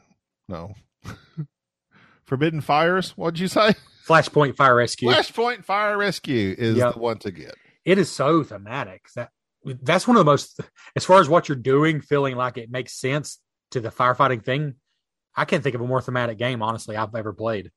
It's super thematic. And the way the fires spread, like the diseases and pandemic, but it makes so much more sense. Yeah. But yeah, my number one is not even a game I've played this decade, probably. But there can't be another number one because I don't think there's ever been a weirder box shape. I hesitate to call it a box. It's Bang the Bullet. Oh yeah. It's a giant metal bullet. That's what it is. And Bang was a card game it's been so long since I played it, but it's a very take that card game. There's deduction. You're trying to figure out who's the sheriff, who's the deputy, who's, different characters. The dice game is better, just FYI. I was going to say, I don't think there's much reason to play the card game anymore, honestly. Hence, I haven't played it in 10 years. But my brother got this. I never actually owned this. And it was basically a revised and improved version of Bang and a bunch of expansions thrown together in this cylinder with a metal bullet top that was completely impractical. No organization, from what I remember anyways. Like, how can a cylinder be a good shape for a bunch of cards? But it looked like a bullet, so it was so cool. A time capsule. Yeah, exactly. These days, I would probably just play Bang the Dice game because it's super quick. Or I will say, though, that I kind of prefer that kind of deduction game, especially like Bang the Dice game, where there's still a game to it. It's still basically like a Yahtzee style game, I prefer that over a game that's just a social deduction and there's really no game to it. So, I really like Bang the Dice game. I really enjoyed it. Was for that social deduction, trying to figure out who's the renegade, who's the bad guys, and everybody's trying to act like they're with the sheriff, and and you're shooting everybody anyways. We had one game of that. We never played a bunch. I had the dice game, and we played it probably 3 or 4 times. And of those 3 or 4 times, we had the right crowd. And this one buddy of mine, was really into it. And all of these, like most games, but this one in particular, having him really into it, just made the game and made it thematic and all this stuff. So many of these deduction games fall flat if you're not into it. And it's just like, blah, blah, blah. That's why I think my favorite deduction game of all time is social deduction, is Mafia. Because you can have a large group of people, an infinite amount of people, actually, and then just set it up. And then even if some people are sucking at it, because inevitably you have one person that just never says nothing the whole game. Yeah. Like they're just super quiet. Like, oh, okay, thanks for contributing to the game atmosphere. But generally with Mafia, if you have enough people, you have at least 2 or 3 people that are really into it, and they just power the game. They keep everybody involved. They're asking questions. They're making everybody laugh and all this type of stuff. And Bang, I think it played, I don't know how many people it went up to. At least 8, probably. I think it was 8, yeah. And so, at least out of 8 people, surely, I mean, you, me and you and the people that are into gaming are going to try to make it thematic. So you're always doing lots of talking and questioning and all that. And if you have at least one other person that it can get in there and jive with you along the theme, then you're good to go. What I figured out real quick playing that game is, if you're not playing with that group that cares about the social deduction part at all, it does fall apart because it's not very hard to figure out who people are if they're just rolling the dice and doing what makes sense. Yeah. It's not much of a game, but yeah, it really does work well if you got the right group. You made me think of something else. I almost put those book games, Bristol 1350, Tortuga. Oh yeah, Salem game. We've only played. I think we played Tortuga. Yeah, that's the social deduction game. That's when I played once. We had a great time, and then I tried it again. It was just a bummer. It just really depends on the people. And then the Bristol 1350. Now there's a game that's a total waste of time if you don't play it with people who are willing to have some fun, because all the game is a race. You're a play gridden. You're a cart full of play gridden people, and you're kicking other play gridden people off the cart because you can't have anybody on your cart that has the plague when you get to the finish line, or you all die together. And so you're kicking people off the cart constantly, just being a jerk. It's one of those games that sounds so great, but it only is if you're playing with people who just want to have fun. Yeah. But yeah, if people take it too seriously, you can't play it. But that was our very succinct and definitive list of games with weird box sizes and shapes. I think I've realized there's really no upside to a weird box size or shape, except maybe like Red Cathedral, where you feel like you got a great value because they pack so much in there.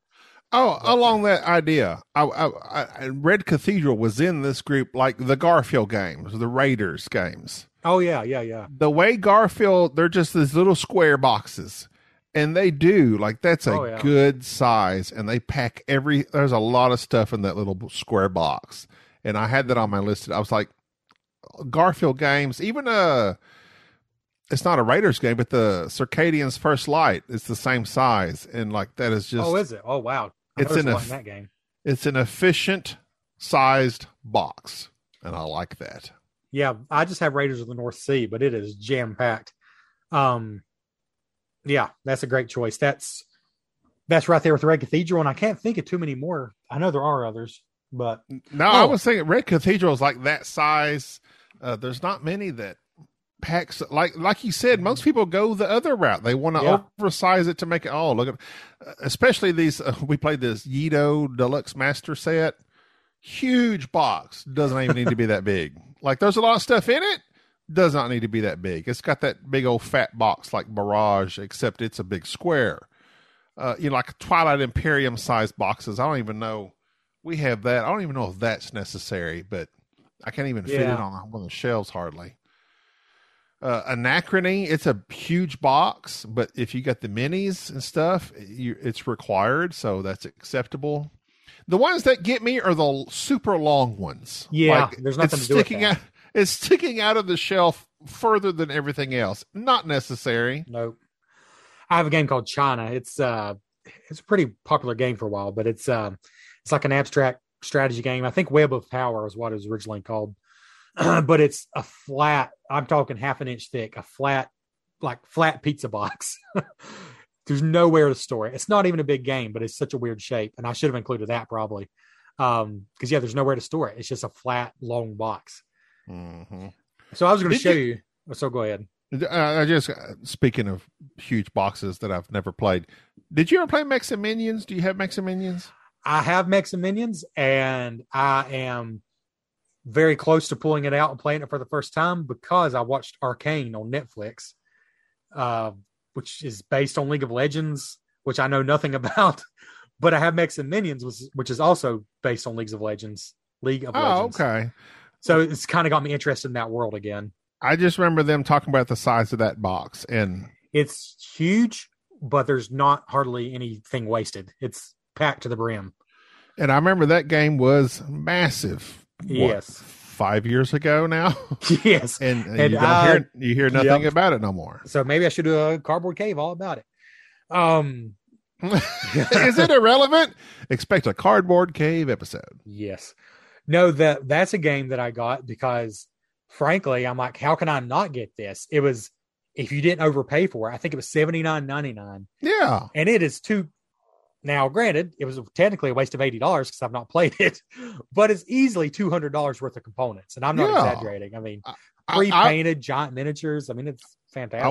I wanted to buy it for that very reason. Yep. But we didn't. And I was thinking about that the other day. I was like, and I asked Jerry, I said, have you heard anybody talking about Mechs and Minions lately? Because it was just like, it came in with a bang, and then like a lot of board gaming stuff. I mean, it's just the hobby is just full of what's hot at this very moment, and then there's so many few things that last. Oh yeah, and to bring it back, to bring your game back into the zeitgeist, you got to come out with expansions nonstop, like Terraforming Mars. Yeah, which I bought this Terraforming Mars Ares Expedition, and I feel like that just might kill it for me because I like Terraforming Mars for the solo, the card play. We've complained endlessly about the card play in Terraforming Mars and how ridiculous it is. They should have staged it. And we had this discussion the other day. I don't know if it's their pride or what, but they've come out with 4 expansions for that game? 3 at least. For Terraforming Mars, you got Venus, you got Colonies, Prelude, Colonies, and I don't know if there's anything else. There is another one. I'm sure there's another one. So they've come out with 3 expansions, none of which, to my knowledge, fix the massive card problem.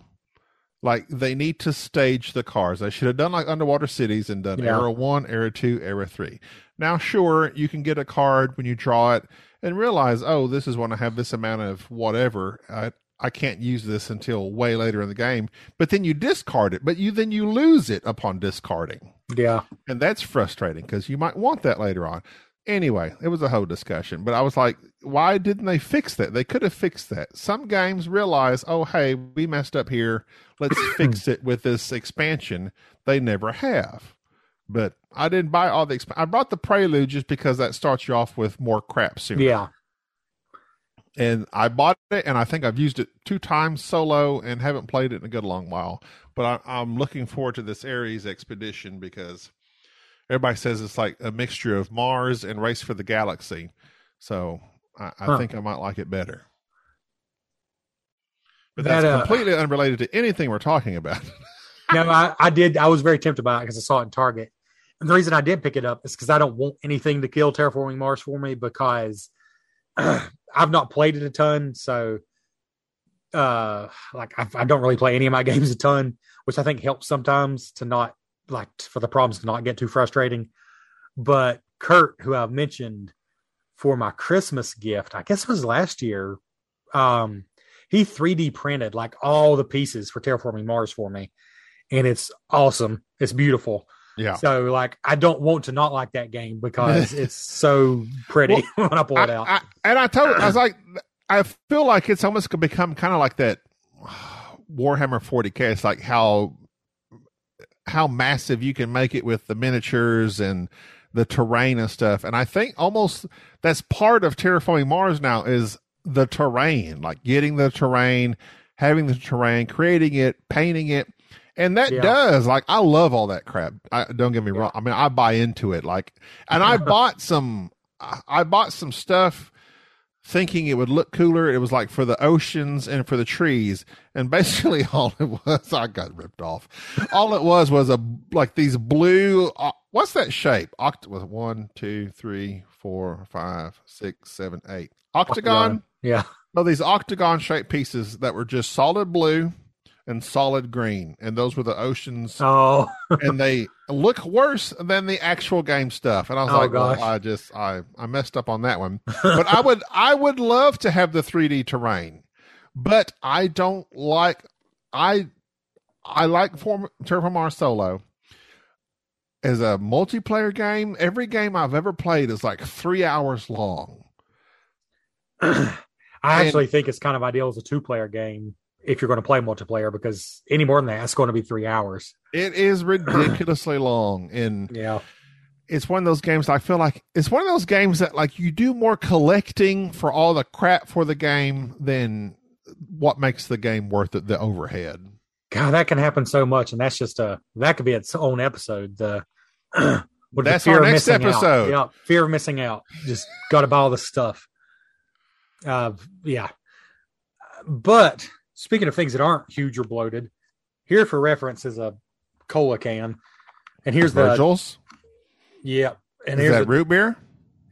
This is a cola. It's a zero sugar cola because I'm trying to not be completely unhealthy. Oh, okay. I drink mostly zero sugar stuff, but it's Monster drinks, and that probably doesn't help any. So, health topic. I've never drank those energy drinks because I know I have a high heart rate. I know I have high blood pressure. I just feel like that can't be a good combination. But in the cafeteria at work, of all places, they don't really have good options because like just straight Diet Coke, I think I don't know. I just don't enjoy it for the most part. But they have Mountain Dew. I don't know if you've seen this. Mountain Dew has a new energy drink, and it's only like 20 calories, and it's got some actual fruit juice in it. Very low sugar. Yeah. A hint of orange. Yeah. And it's amazing. It's flavors that are like flavors I would have designed. Like it's mango peach and wild raspberry. Oh, it's better than your usual Mountain Dew flavors.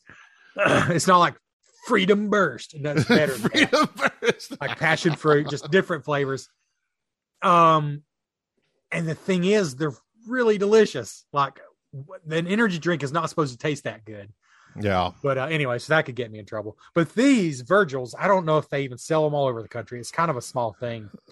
But they use stevia, so there's no artificial sweeteners. It's just stevia. Yeah, they're like kind of organic or they're way overpriced. But anyways, that's not what I was showing you. I was showing you the deck of Hanafuda cards.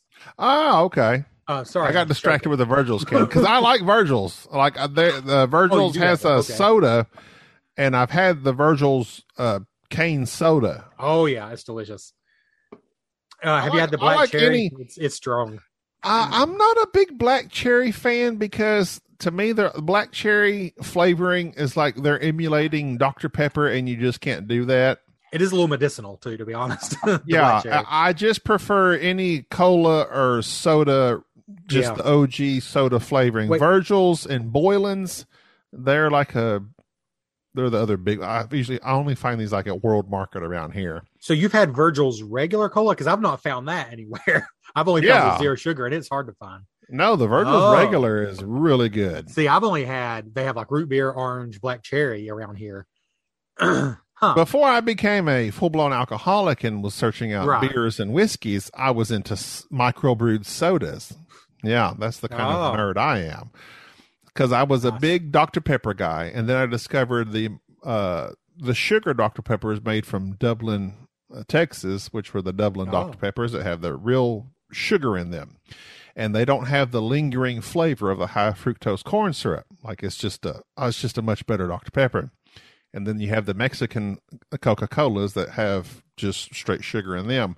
But anything that I can find that says, sugar cane colas or sodas, I'm all about it. And Virgil's, usually I find those at Whole Foods, or there's another one around here that's like Whole Foods, but it's not Whole Foods, like Central Market or something.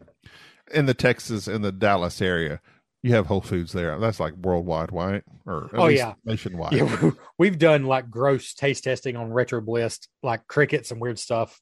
No. UK, English foods. I think they have. At Whole Foods, I think they have.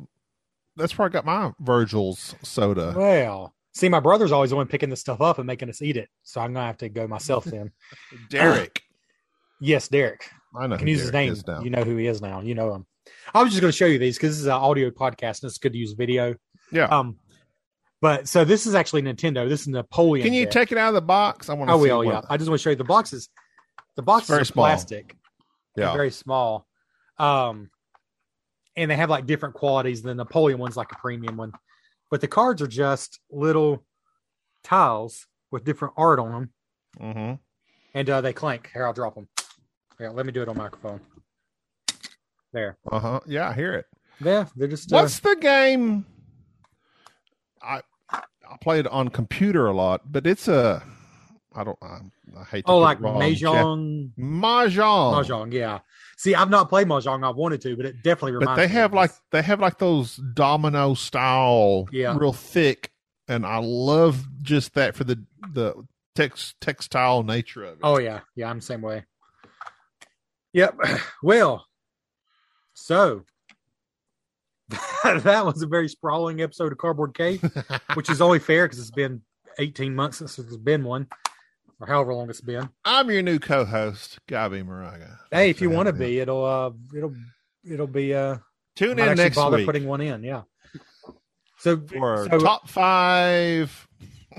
Actually, I want to do a daily podcast. We're going to tune in every day, and it'll be like top 5 desiccant packets and board games. Just whatever we can come up with. Sounds good to me. I love podcasting, even when I'm terrible at it. I don't know why I enjoy it, because there's nothing this is true. There's very little I hate more in this life than talking on the phone. Oh, me too. I hate it. Sade's always calling me. I'm like, why are you calling me? Text me, or I'll see you in real person, and I don't want to talk to you on the phone. I don't. Yeah. I just hate talking on the phone. And what is this? This is a recorded phone call. This is a recorded phone call, audio visual, except my camera's not working. Yeah. But I don't know. Maybe it's just about because we get to talk about whatever. It's because we get to talk about whatever, and we'll get to listen to it again later. And speaking of whatever, unless you want to go. No. Are you watching? Do you watch Hawkeye or any of the Marvel stuff? Have you watched anything good lately? I've watched most of the Marvel stuff except Hawkeye, and my friends are talking about it so much. Johnny and my friend Tim. It's not that great. Oh, really? It's not that great. Because all they're doing is hyping it up. I really like the girl, Haley Steinfeld. Jeremy Renner, I just can't stand Jeremy Renner. I don't know why. I just kind of get the feeling that he's a douche in real life. And like Hawkeye, the character is just nothing. I mean, it's Robin Hood. He's Robin Hood, and he's an Avenger. When you got, that's why I said you got a guy with a bow and arrow. When you have Iron Man flying around in like a otherworldly technology suit, but here's a guy with a bow and arrow. Let's focus on him. It makes no sense to me. No. But the girl makes it interesting, Haley Steinfeld, and she's enjoyable. And me and Sade watch it together, and it's a fine show. And the other show we're watching is Lost in Space. It's 3 seasons long. Yes. This is supposed to be the last season. I hated it the first season. The boy irritated me. Yeah. But he's like a freaking grown man now. He's like 16 and super tall. It's strange. He went from irritating boy to like tall teenager.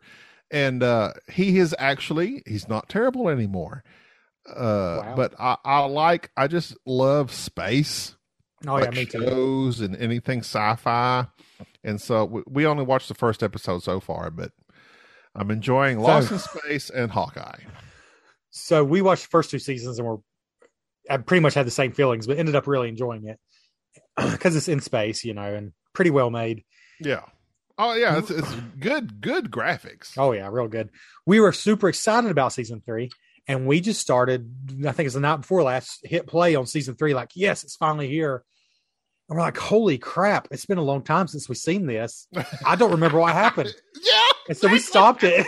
We stopped it. We're gonna have to go back and rewatch some. What are they doing all by themselves? I totally forgot they ended up on this separate planet and all this. Like, oh man. So we're gonna have to go back and rewatch some. The first episode has this one particular. I gotta plug my computer in. Sorry. Okay, it's giving me a warning light. Talk about something non-related. Yeah, whatever. Well, actually, I have to use the bathroom extremely right now, but because I've been drinking throughout this whole episode. But he doesn't know that because my camera's off. So I fired up Zoom. It did this update. And for some reason, my camera from my computer is not even in the Zoom options. So I've been doing this whole episode without, Trevor can't see me, which is fortunate for him, but I can see him. But it's irritating me because I'm wanting to know why is my camera not on here. And so it's just, I've been obsessing over it and trying to find out why that is, but it's just not working. I'm talking about my camera not working. Oh. But so Lost in Space, there's a particular scene in the episode 1 of the new season. They use these updrafts of heat or something to fly up to this certain peak on this mountain. And it's the most ridiculous thing you'll see. Like completely fake. They're usually like, they tear apart their tent to make these like wingsuits so they can fly up to the. It is so stupid. It's so stupid. But I like the redheaded girl, and the daughter. Yeah, I like her. And I like the parents, and I like the robot. Yeah, I pretty much agree. And the boy is growing on me. The oldest daughter, that's like the adopted daughter, something about her just gets on my nerves. I don't know what it is, but She's trying too hard to be. She's trying too cool for hard. school. Yeah, But she did make those escape room movies. Have you seen those? She's like the star. And it's literally about like she goes to this escape room to find out this escape room is, instead of just getting out, like you need to get out to survive. Like people die in this escape room. It's a B grade movie, super cheap, but highly entertaining. At least the first one. You need to watch it. Escape Room, and she's like the main character. so it's not like Saw, because I think that kind of threw me off. I was about to say it's like a PG version of Saw. Okay. It's with these kids that go into the escape room and they do die. I mean, they whittle it down, but it's a good, solid, enjoyable, highly entertaining B grade movie. Cool. Know what? We've not watched. This is our few acres of rubbish. Yeah, a few acres of rubbish. We'll steal everything. Cardboard Cave is anything. It's like the buffet. You just come up. The first couple episodes were just me trying to talk about games. Now it's just whatever. Ben was on our show and posted on our Facebook group that everything he said was a load of guff. And I said, load of guff. That needs to be the name of a podcast, or at least a section of a podcast. So this is your load of guff section. Nice. I like it. So yeah, if you came for the board games, well, you probably came for the wrong episode, but you can also tune out now. Because there is a couple things. My wife and I, she didn't know she enjoyed sci-fi, but thanks to me, she genuinely does. So I could do something right with my life, thankfully. But so we've enjoyed Lost in Space, and we watched the original Star Trek series, but here lately we rewatched through all, I think it's 11 seasons of Frasier. So that was something we did with our lives. Toss salad and scrambled eggs. Exactly. And I still think it's a funny show, even if some things are maybe a little dated. I love Frasier. I love Kelsey Grammer. Still one and of Niles. Favorites. Niles was my mom's favorite character, and he's just so neurotic. Yeah. Kelsey Grammer and Niles, and not David Fisher. Why did I say David Fisher? Whatever that actor's name is. Honestly, I think they're brilliant in that show. Like, I think people forget how good they were. Absolutely love Niles, his character. Mm-hmm. But after we finished that, we started Seinfeld, and I've not seen Seinfeld since I just watched episodes here and there when I was young, like a teenager. The first couple seasons are super short. And honestly, I was like, I don't know. Does this show not age well? Or maybe, I wasn't hating it, but I was like, maybe it's not as good as people think it is. But at a certain point, they flip a switch. And like kind of the thing about the show, is that the characters are very self-centered, broken people, and they never really grow or learn or get better. And at some point, it's like at the end of season 2, they really up the ante and just, they go full bore with that concept. And we're really loving it now. Like it is. Oh, yeah. It is hilarious. I have seen probably every Seinfeld season at least 3 times. Oh, yeah. That's one of my all-time. It's my all-time favorite sitcom. It's just, and it's an evergreen because it doesn't it looks old because it is from the 80s and early 90s, but the humor is still hits. Yeah. Yeah. And it's like, you don't know why, because well, like Seinfeld himself, it doesn't go to extreme. It doesn't go to the extremes that some shows now do, but it's just funny. And it's, and I think it works because it's not topical. No, it's not. Like it doesn't focus on any issues of the day. It focuses on like how humans act in certain situations for the most part, and how selfish. Like Seinfeld is selfish in episodes and acts the certain ways in episodes how you would like to act, but you know better than to act. Yeah. I read a interview, or might have even been a podcast with him on it, and they were asking him about Seinfeld and like what did he think made it the hit it was. And he basically said that the thing they did differently, and the reason he doesn't do shows now, like that was his show and he's done with it, is because they just wrote every episode to be as funny as it could be. They weren't concerned about, kind of where things would end up or the past or whatever. It was just writing situations, just writing comedy. That's really what it was. And so there was like no politics on the set. It was just, how can you fit as much funny material into one episode as possible? And that really is what the show is. Like, and each episode is just kind of about nothing. I mean, basically, but yeah. Anyways, but to I think kind of answer your original question, what hot new show am I watching? And apparently this is like the most popular show ever on Netflix, so I'm not telling you anything new. Squid Games. No, I still not watched that. Have you watched that? Oh. I don't know if I want to. It's pretty rough. Well, and I also kind of shy away from things that like everybody talks about. I didn't realize everybody was talking about this show. But Arcane, have you watched Arcane? I have not. I could care less about League of Legends. I still have no interest at all in the game. I don't even know what it is. I don't either. Like I had to look it up. I don't think it's an MMO. I think it's like I don't know, like a dungeon crawler. I still don't know. But the show, you had parts that were there are parts that are trying so hard to be cool. And I just have a radar for that kind of thing. Like if you're trying to be cool to me or trying to sell me on something, I turn off really quick. But it is a legitimately cool show. The animation is just, the characters are so expressive for animation. Like you would almost swear they're like digitally redone faces, but it actually is just animation. It's just really good. The cityscape is just gorgeous. It's a pretty cool show. And I see right now, and I'm gonna say this because he doesn't know how honest I am. Gobby just sent a message that he's peeing and he'll be back shortly. And here I am squirming in my chair. Like I'm about to bust. And I just wish I had a urinal right now because we've been going for over 2 hours.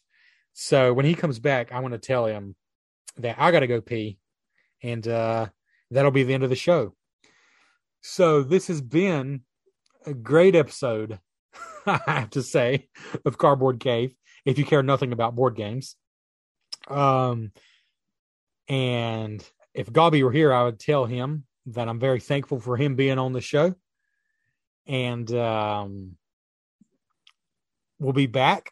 Apparently, Gobby's willing to be back, so that's great. I'm seriously about to pee myself. I can't even think straight right now. I think I had to pee when I sat down. This is great podcasting. Fantastic. I just really need Gobby to come back so I can tell him that I have to go pee, and then I'll see him next time. But in the meantime, stay tuned for another top 5 list or top 10, just depending.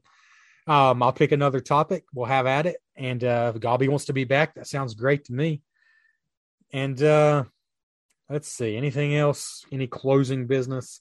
Check us out on our Facebook page. There's only a handful of you on there, but I would love to start posting more, games and stuff on there. But until there's more than a handful of people on there, I don't really see a point in it. But hey, check us out on Facebook if you care to. I'm also on Instagram. Again, I don't post much on there, but I'll start. Hey, Gobby, welcome back. I was just telling everybody. Yeah. I was telling everybody that I got to go because as your message pop up, I'm about to bust. I've got to pee so bad. And then I saw your message pop up, and that's pretty much all I've talked about. Is how much I have to pee. But I was telling everybody how great it was you were on here. And if you want to be on again, that sounds great to me. We'll come up with another top 5 list. That sounds awesome. Love podcasting. I'm a podcast whore. I will go wherever I'm needed. Well, I will bring my protection and have Gobby on next time. Family friendly. $5. I don't have a PayPal Patreon. me. I can't afford that. But thanks for coming, Gobby. I already told everybody how great you are, and check out Board Game Snobs. And I got to go pee. So we'll see you next time on Cardboard Cave. Sounds good. See you later.